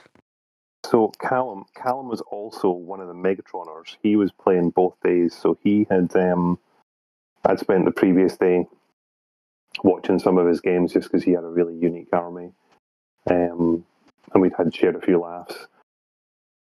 So I was really happy to be playing Callum because I'd met him before. We'd already had interactions. What I was really disappointed was that he had dwarfs, so it was a dwarf off. But when I got to look at his roster, it was pretty special. So Callum had gone for quite a different package, and look, let's just cut straight to the chase. So on his roster, he had 1 Troll Slayer, 1, 2, 3, 4, 5, 6, 7, 8 dwarf blockers, and 2 dwarf blitzers, and he had Griff overwalled with 1 reroll and 1 dedicated fan. And because of the skill, the package he selected, he didn't get any skills to give to his players. But he had Griff, the consummate professional. And it's funny. I mean, obviously, I'm going to start telling the story about the game, but one of the things that I didn't know that Tourplay did was that it generated the weather. So in the pre-game stuff, I'm rolling the dice for fans and what have you. And I said to Callum, it's like, oh, should we roll for weather? And he's like, no, mate, it's okay, it's that. And I looked down, it's like, oh, we got a blizzard. I was like, well, we're both dwarfs. Doesn't matter, does it? Because we're not going to... I'll happily scale back all my go for it. Because I feel like I spent all that currency the previous game against the Skaven. Yeah. So we got on with the game, rolled the appropriate dice, and I won the toss. And I thought, you know what, kick to me. So received the ball, threw a bunch of blocks. Nothing really effective happened. Just sort of cleared my line of scrimmage, and got somebody back to help cover the ball carrier. Moved the runner over, scooped up the ball. It's like, okay, got the ball in hand. Line of scrimmage is cleared. Screen up front. Pass it on to Shrike. So Shrike obviously knew what he was doing with his roster. Cleared a gap on the line of scrimmage, and then just fired Griff straight through the middle. I think he only had to make one dodge, and it was at that point I just thought, oh shit, because Griff just came barreling down like an absolute missile. But then he started doing his go for it, his rushes. So first rush was a 3+, second rush was a 3+, and then the third rush, he rolled a 1, spun his reroll, rolled a 2, and then he moved them. Then I'm like, oh mate, it's a blizzard. And look on Callum's face was like, oh no, it's a blizzard. And then I just, you know it's coming now. I loaded up the dice, spun them, both nailed them down, broke armor. I wasn't looking at Callum. I was looking at the dice because I scooped them out again, nailed them down, pulled them back, and it was double sixes. And it's like, oh, he's fucking dead. And I couldn't stop myself screaming out to the whole room with both hands flailing in the air. Griff's dead. I've killed fucking Griff. Woo! All cheers. I apologise to Callum, and I'll apologise to him again on this podcast that I did not mean that to be done in an unsporting or table talk or psyching out manner. I was genuinely enthusiastic about watching Griff die for slipping on the ice, and he deserved it. Fucking Griff. And Callum, I'm 100% know that he took that on board for what it was, and he even mentions like Griff does deserve to die quite a lot. But what that meant for Callum, sadly, was that his playmaker, everything about his team disappeared on his turn one. And what that meant was in physical raw numbers, I'm a player up. I've got 3 guard and 2 mighty blow that are just going to start to grind down on your team. And that is generally all that happened.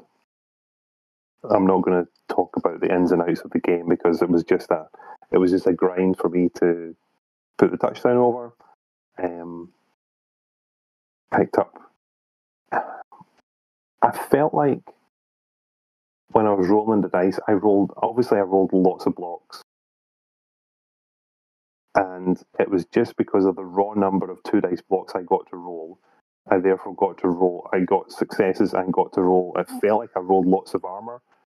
But I'm sure statistically, I rolled that many blocks. I was due, X amount of successful blocks to go through, and therefore X amount of those successful blocks would contribute to a KO or a casualty, or stunning players. And what it meant for Callum was that every time he got a chance on me, there was usually like 3 1 dice blocks he would have to do to fight his way to get a 2 dice block on any of my players. And so it was just time. So the game ended 2-0 to myself. I actually only put 2 casualties on him, but his KO bin was quite healthy. And he always had, a number of players that were stunned. And it also got to the point where it wasn't worth his time standing players up, just because at this point I was pushing players to the sidelines to surf them off. So it wasn't worth his time standing up. And I could spend some of my players, I could waste my players by just standing next to them, because there was nothing else for them to do. So, yeah, Griff dying pretty much was the first and final coffin on that match. So, similar to yourself, a draw and a win going into the final round. Yeah, that Griff build is very much, if it goes wrong spectacularly, because you are literally just a shit dwarf team if Griff goes off. I played him with my Chaos Dwarves versus his Griff build in a practice game about maybe 2 or 3 weeks before Mega Bowl, and beat him 3-0 with them because Griff wasn't doing what he needed to do as well. So yeah, when it goes wrong, big time. Okay, cool. so my game 3. So we'd actually spent most of the tournament by this point playing in very close proximity to each other. We had, yeah. Because I was on table 9 for both my first 2 games, and you were on table. I was on table 10 for my first game. The first one, and then table 11 for the second one. Yep. So that sounds about right. 2 tables away from each other, at worst, through the entire tournament, because we were 2 tables away from each other in round 3 as well. It was very close because we'd both finished on the same, by the end of round 2, on the same thing with a win and a draw each. I was secretly hoping for a podcast face-off, and it could have happened. Unfortunately, it did not, though. No, it didn't happen. Yeah, it didn't happen. Unfortunately, I think I would have enjoyed having a game against you, even if I'd lost or whatever the outcome had been. But I was on table 5, or was it table 6? Table 6 for the last game, and I was playing one of the stunty teams. So the stunty teams had a good go on this tournament. I think it was the Alicante rule pack is quite good for stunty teams. So I was playing a guy called Andrew and his Snotlings. His NAF name, I'm going to butcher this right now. Batuzia Gogo. But can I interject quickly? This gentleman, Andrew Rafferty. Yes. I picked his team for best painted. Yes. And I thought it was lovely. It was a really nice job he's done. And he got the ammo by Mike Jimenez voucher, plus a few other little odds and ends. So congratulations to Andrew for that. Good behind the paintbrush. Yes, it was a nicely painted team. Yeah. Phil will tell us how good he was behind the block dice. Right. So I mean, he'd obviously been doing not too bad the previous 2 rounds, because he was up on table 6. So I think he had a similar sort of record to yourself and myself. Mm-hmm. So we rolled the weather. It was nice. Oh, I better talk about his team first. Yep. Can we interject with a quick one here? He beat Marky Mark in the first round. Yes, he absolutely thumped McNugget in the first round, which is hilarious. McNugget.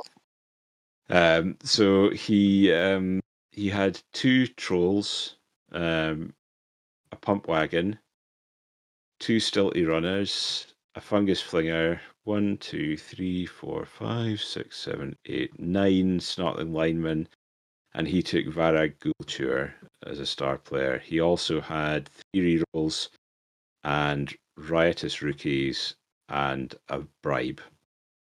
So there's a lot of tools involved in there.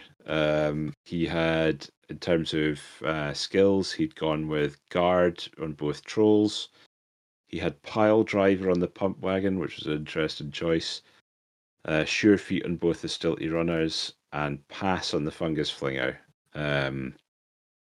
which is a good plan, I think. So we rolled the weather; it was fine. Riotous rookies and rolled 2 1s, which meant he only got 3 extra players, which is a good thing considering how many you can end up getting on riotous rookies. So I was like, well, that's great. So he's only got like 19 players as opposed to 16. So I'm like, well, that's great. We'll see how this works out in terms of removals and stuff. Because again, snotlings they've got loads of dodge, no offensive skills like block, and no defensive use of block either. So I'm like, well, this might not be too bad for me. So I won the toss and I elected to receive, thinking, right, okay, well, I can probably smack his team around a little bit, and we'll see what happens. So we got playing. I think the first hit I had on a snotling exploded it, and it was gone. I had a bunch of the next couple of hits. I had over the next couple of turns. I had a few KOs. While this was going on, he was throwing bombs at me with the fungus flinger and failing miserably doing it. It kept going like awry or hitting where it was supposed to be and then not knocking down any of my players. So thankfully that didn't hurt. And eventually I got a hit on the fungus flinger and badly hurted it. So it was gone, regardless of whether he had a bribe or not. But that was towards the end of the half. I ground down the pitch and I scored turn 8, which gave. Unfortunately, he got a few of his KOs back, but he still had quite a few players anyway. So that meant that he didn't have to put on the pump wagon for the turn, or he could put it on and then use the bribe. So he didn't put it on until the second half. He failed his through teammate attempt to equalise. So I was kicking to him, and he still had a full team. He was getting, I think he had 2 extra players from swarming in the first half, but he only got 1 extra player from swarming in the second half. The ball went quite shallow. He failed the pickup, but it bounced behind Varag. I kind of came forward a bit, punched a couple of players, and he had an opportunity again to pick up the ball in the next turn. Failed, but then it bounced into Varag's hands. And I'm like, oh, for fuck's sake. Like, because Varag was in 2 tackle zones, needed a 6 to catch it, and he caught it. So I'm like, well, okay, he's got the ball now. If he has the ball, and I can't get it out of his hands, it's going to be a draw because he could just easily walk that up the pitch. So I had to play quite spicy at that point, and I thought, I've got 2 guard players either side of him. If I hit the ball, hit him with a bull centaur, and knock him down, then I can put quite a bit of pressure on here. And I thought, right, well, there we go. I'm going to give that a bash. Fired the Bull Centaur forward. I think I rolled a push and a skull, and I thought, I've got 3 rerolls. This is worth a reroll. Knocked Varag down, straight through the armor, casualty. So it's like, yes, the main threat's gone. Like now the ball's out of his hands, and he's not on the pitch. So even better. I was hoping for it getting out of his hands, because once it was back in his Snotling's hands, I could kind of tie Varag up a bit and go stuff. I forgot to say, the first half I tried fouling Varag off and got sent off. I had a +7 foul on Varag, and I don't think I even broke armor. No, I did. I stunned him again, but I got sent off on it. So I was like, lost a hobgoblin. If I'd removed him in the first half, it would have been even better for me. So that kind of put the cat amongst the pigeons a little bit, taking him out, and it forced Andrew into making a snap decision to push aside, and I think that was a mistake, really, because I managed to hem him in, and he couldn't get past, and I tied up the trolls, and he was knocking down players, but they weren't. It wasn't. There was no armor breaks. It was all just a case of, I'll stand that dwarf back up. I've got a hobgoblin directly behind them, so yeah, he can try dodging through, but there's tackle here and there, and there's multiple tackle zones he's got to dodge through. So he's going to be rolling a lot of dice. So he then decided to take a run around the other side. I think he'd moved a player into position, and he thought, well, if I can get around the other side, Phil's committed quite heavily over to the other side.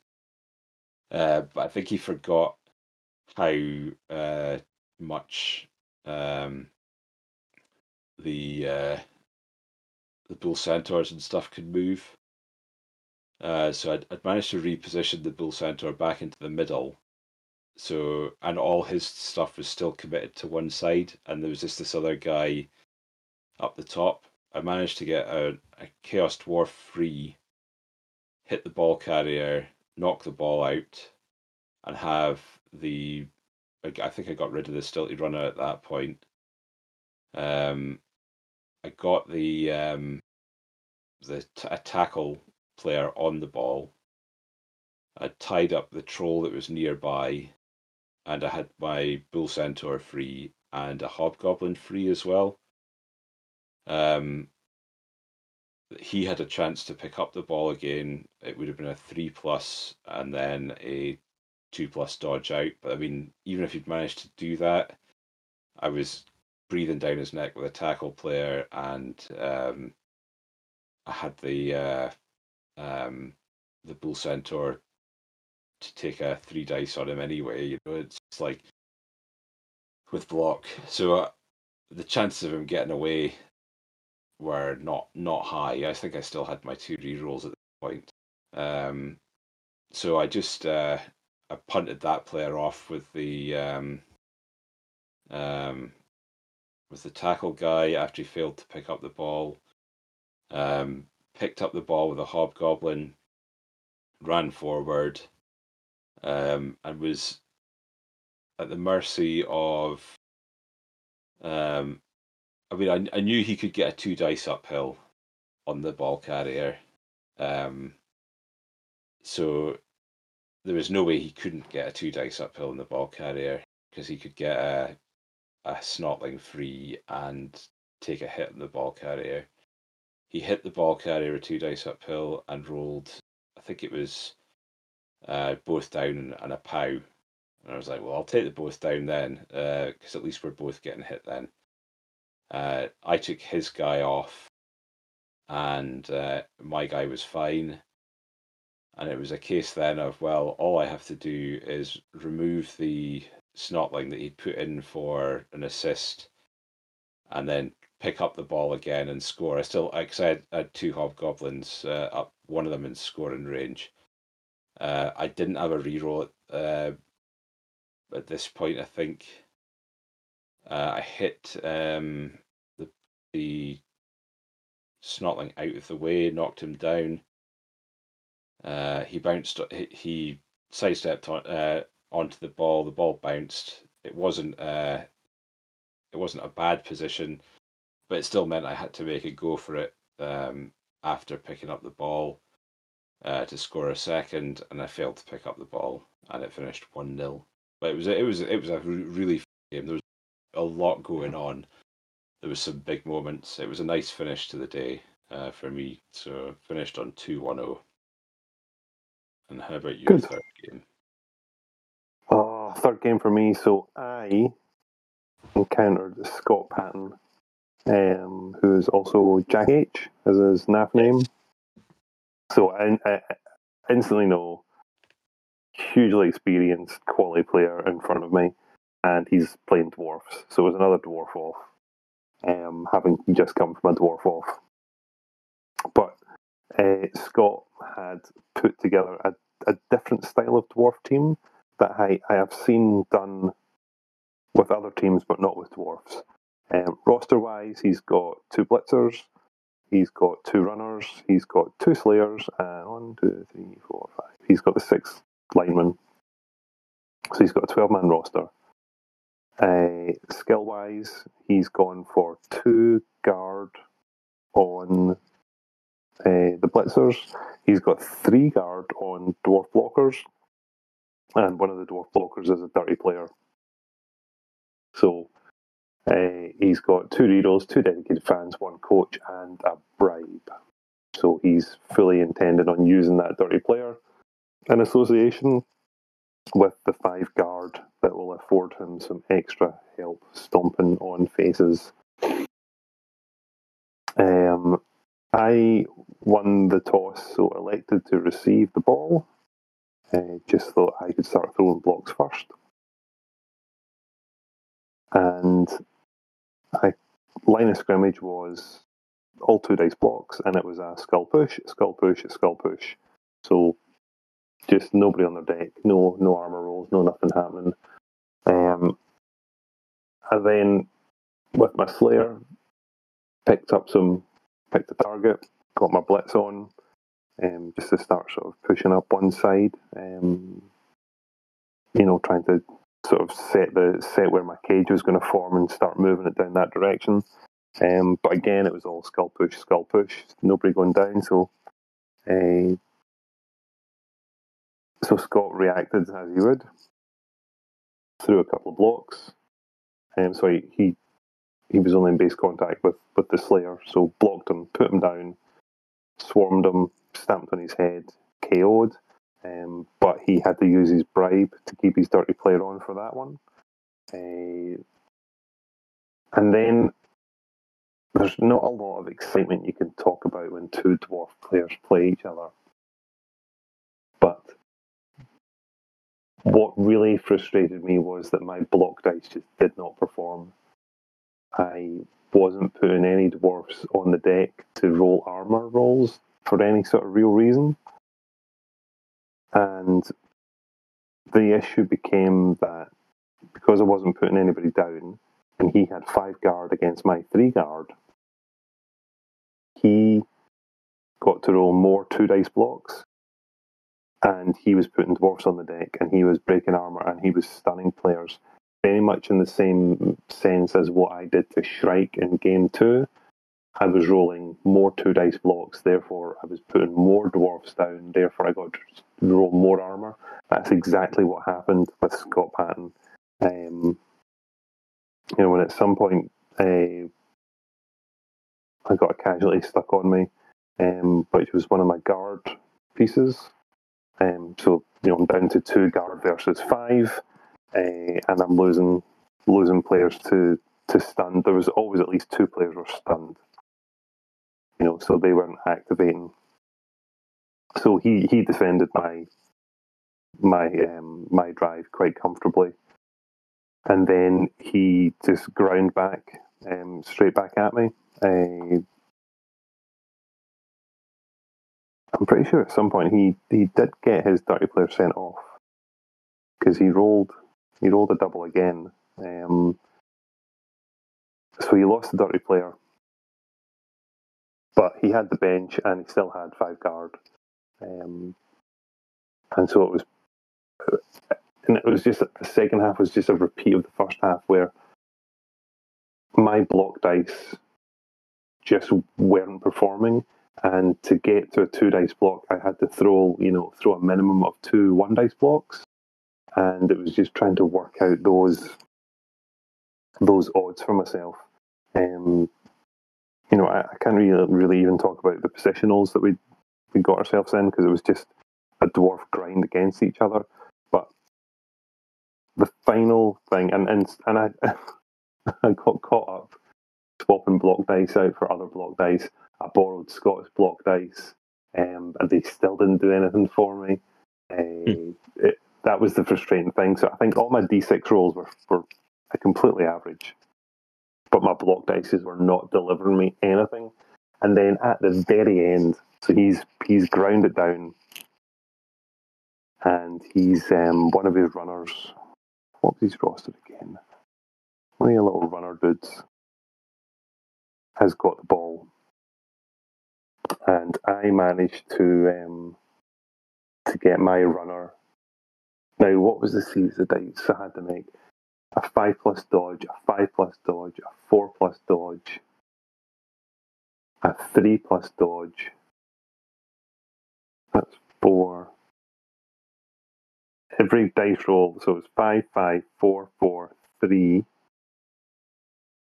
Then a move. Then it was 4. What was it? Go for it. 4+ dodge. Go for it. So there was 9 dice rolls. 5, 5, 4, 4. 5, 5, 4, 4, 3, 3, 2, 4, 2 to get a 1 dice block in the ball carrier. No rerolls. Made those 9 dice rolls in a row, and then sculled it. I was just absolutely speechless. Any other result would have, a push would have at least made him have to roll some dice. And I'm quite sure at this point he didn't have any rerolls left either.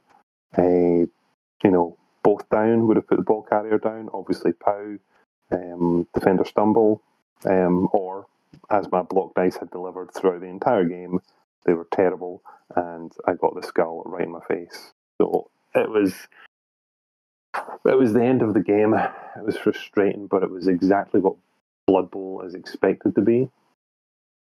That I should never have ever made it to the block dice on that series of dice rolls.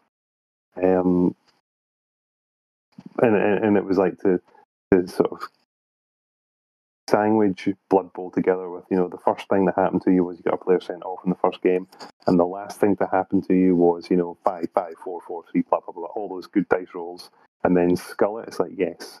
And in between all of that was a Blood Bowl tournament, and it's exactly what I remember, and I loved it. Amazing. Yeah. But, bloody Blood Bowl. So where do we all end up?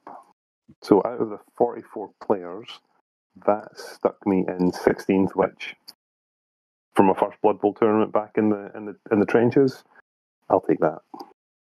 Yeah, that was good for getting back into the thing. Yep. And I finished in 5th, so I was pretty happy with that. Top of the dwarf teams as well. Yep. You finished bad dwarfs.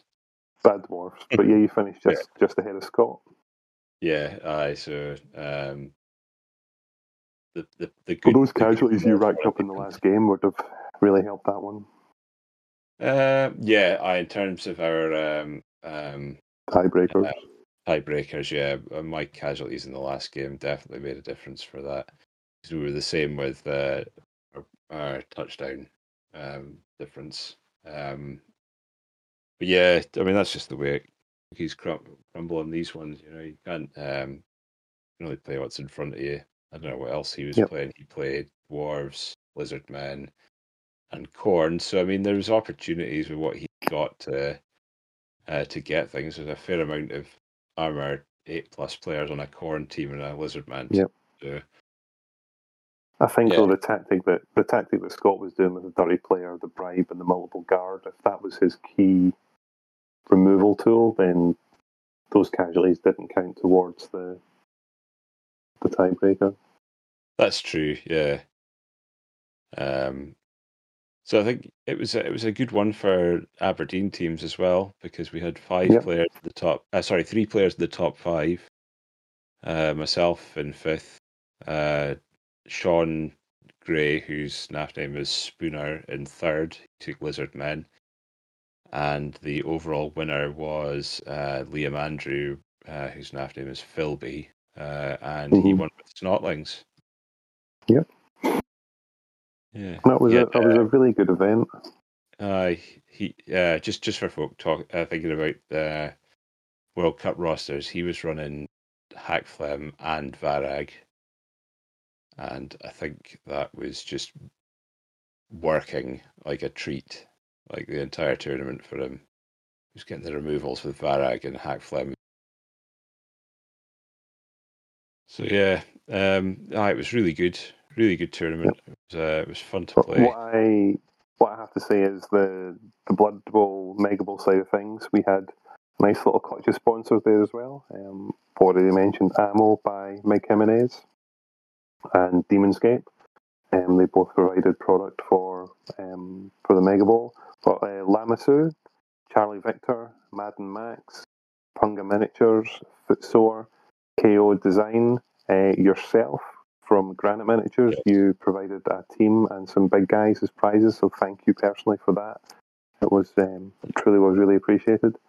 And Custom Patriot Games, now they came up with the first place prize, which was a Blood Bowl neoprene pitch that had our Megatron picture that we've been using printed on the middle of it, which I personally thought was a fantastic prize. So thank you for that from Custom Patriot Games. It was greatly appreciated. And Mr. Andrew walked away with that with his cheeky snotlings and all the bad guys that he brought with him. Yes. It was good. It was a good laugh. Yep. And you know what? I'm going to say this now.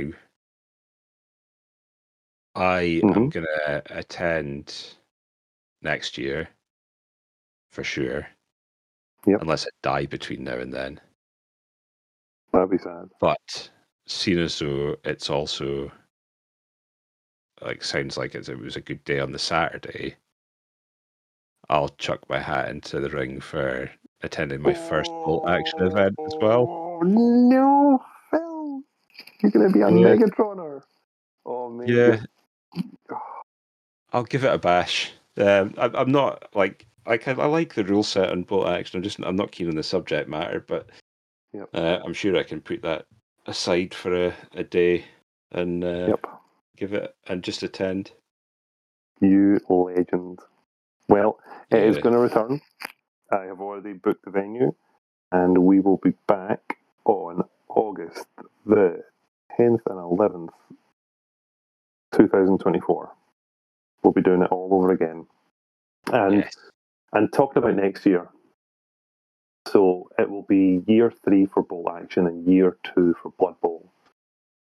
And I've set the goals for myself. So Bolt Action is 46 players. That's the cap.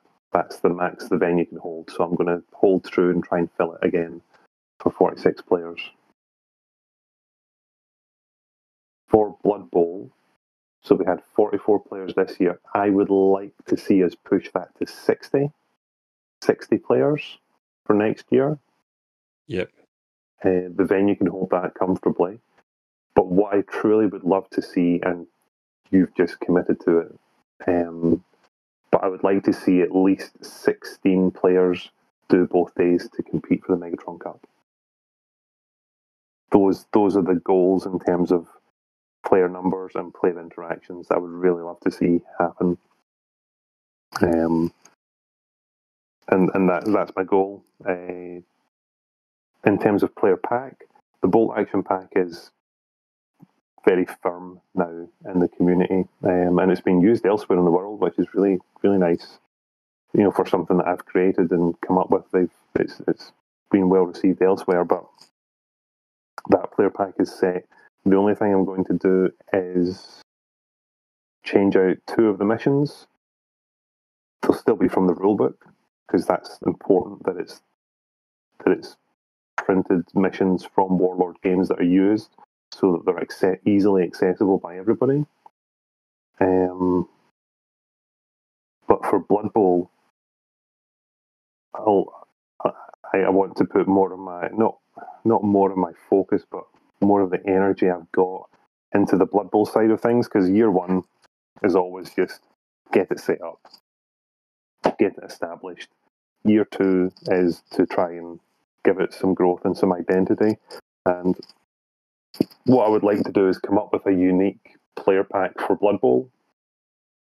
I don't want to try and reinvent the wheel, but something that gives it the Mega Bowl its unique character in the same way that the Megatron 3000 has a unique character for Bolt Action.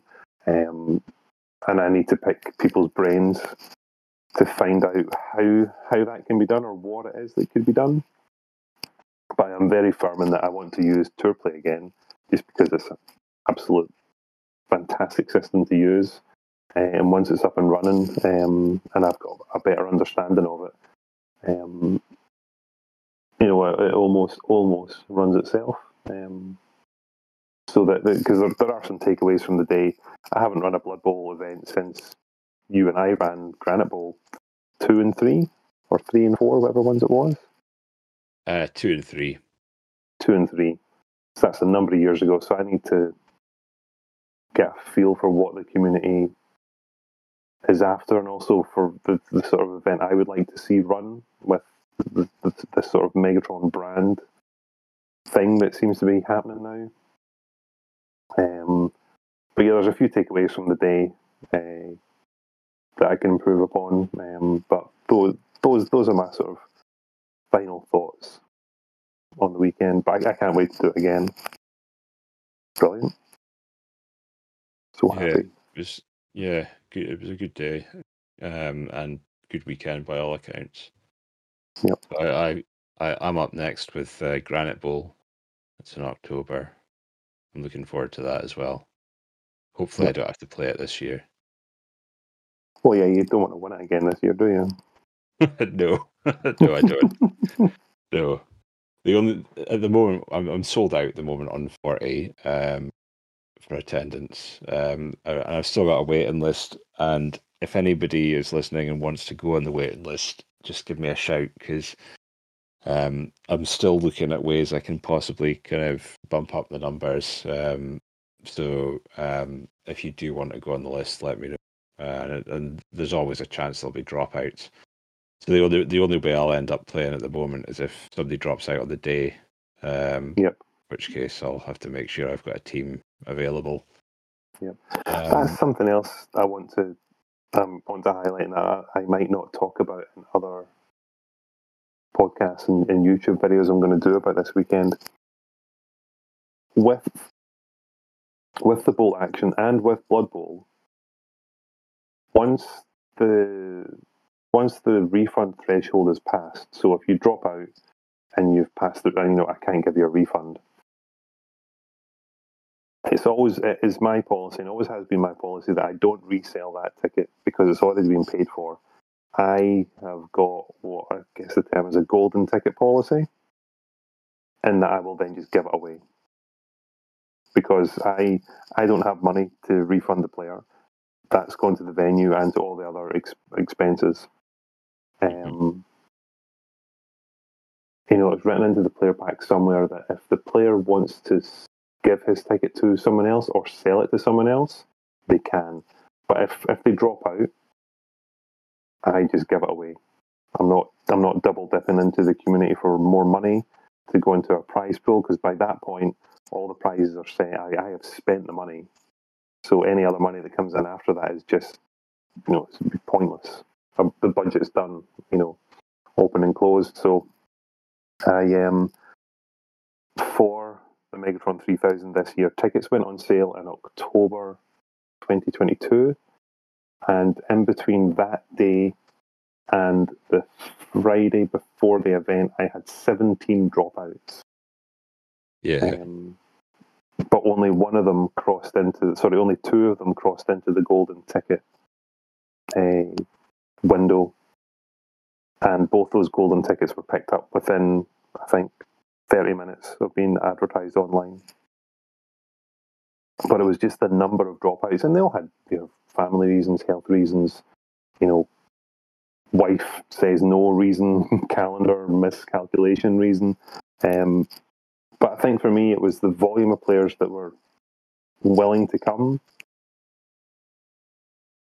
that just made it, even more exciting. The potential is always there. So, the bolt action community should be, and within Scotland, should be quite happy with itself that the number of players out there that are willing to go to events could be in the region of 60 or 70 players that are willing to commit to go to an event.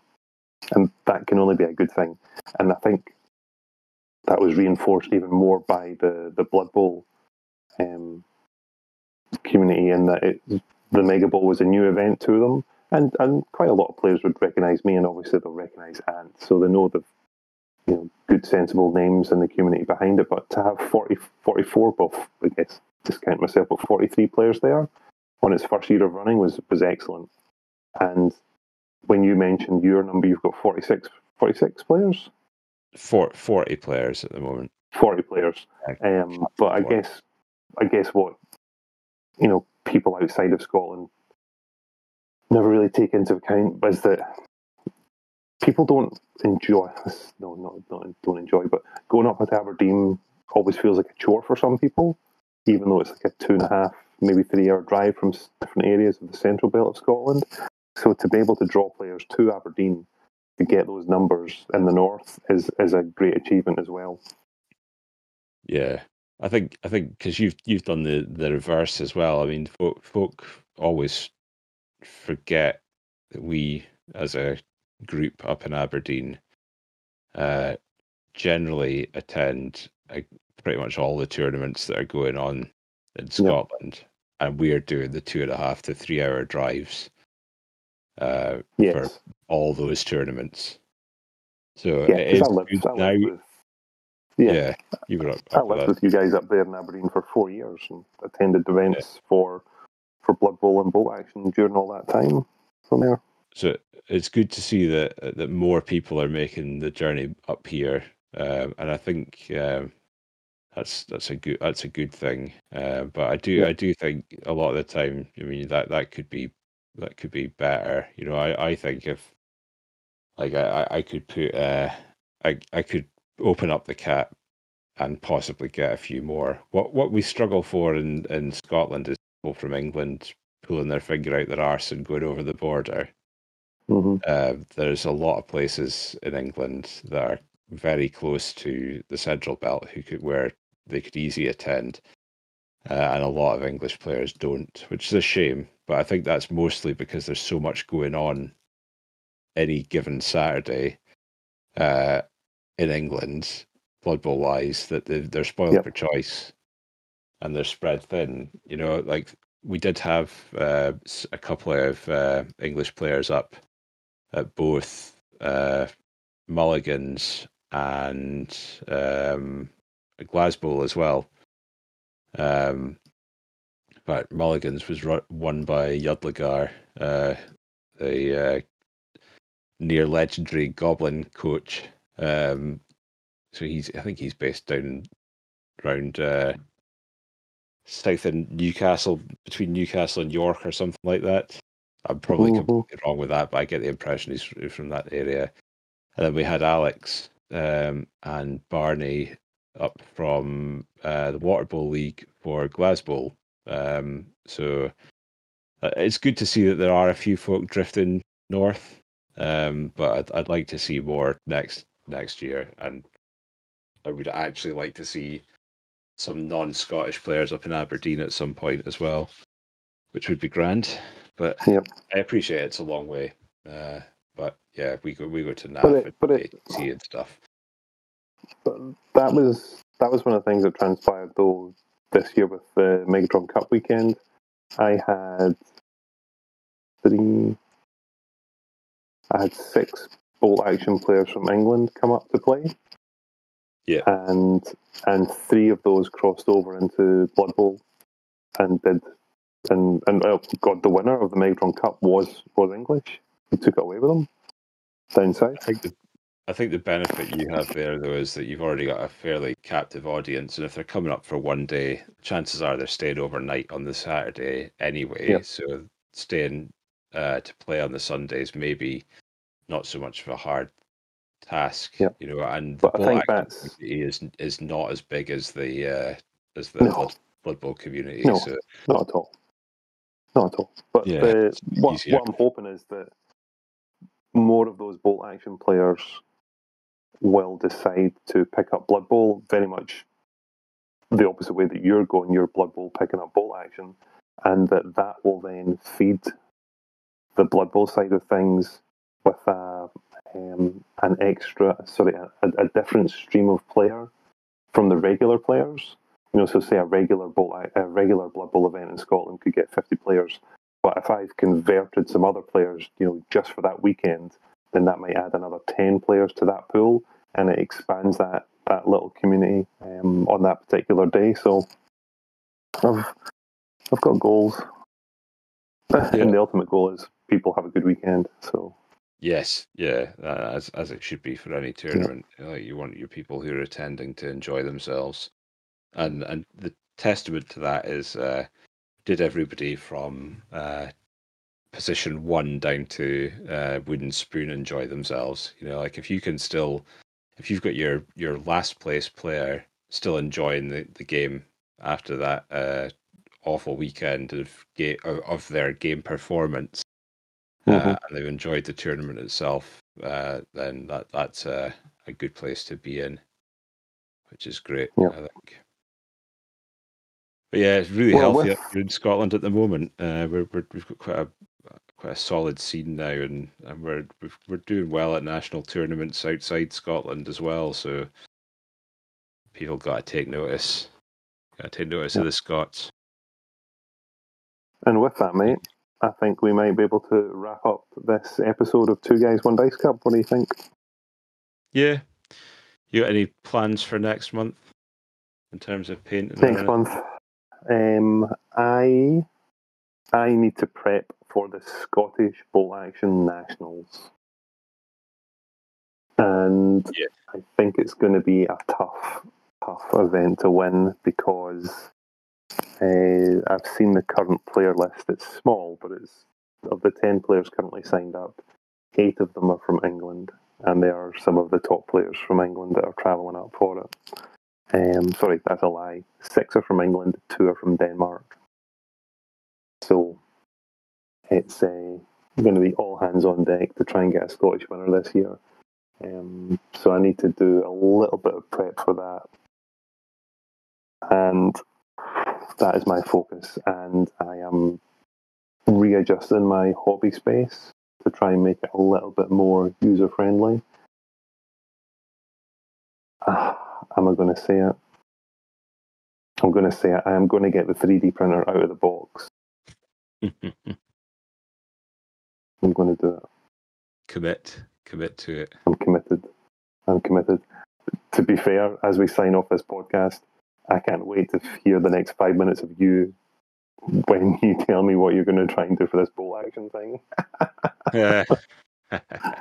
But listen, mate, what's your plan for next month before we draw a line on it? So a lot of this month's going to be painting my own stuff.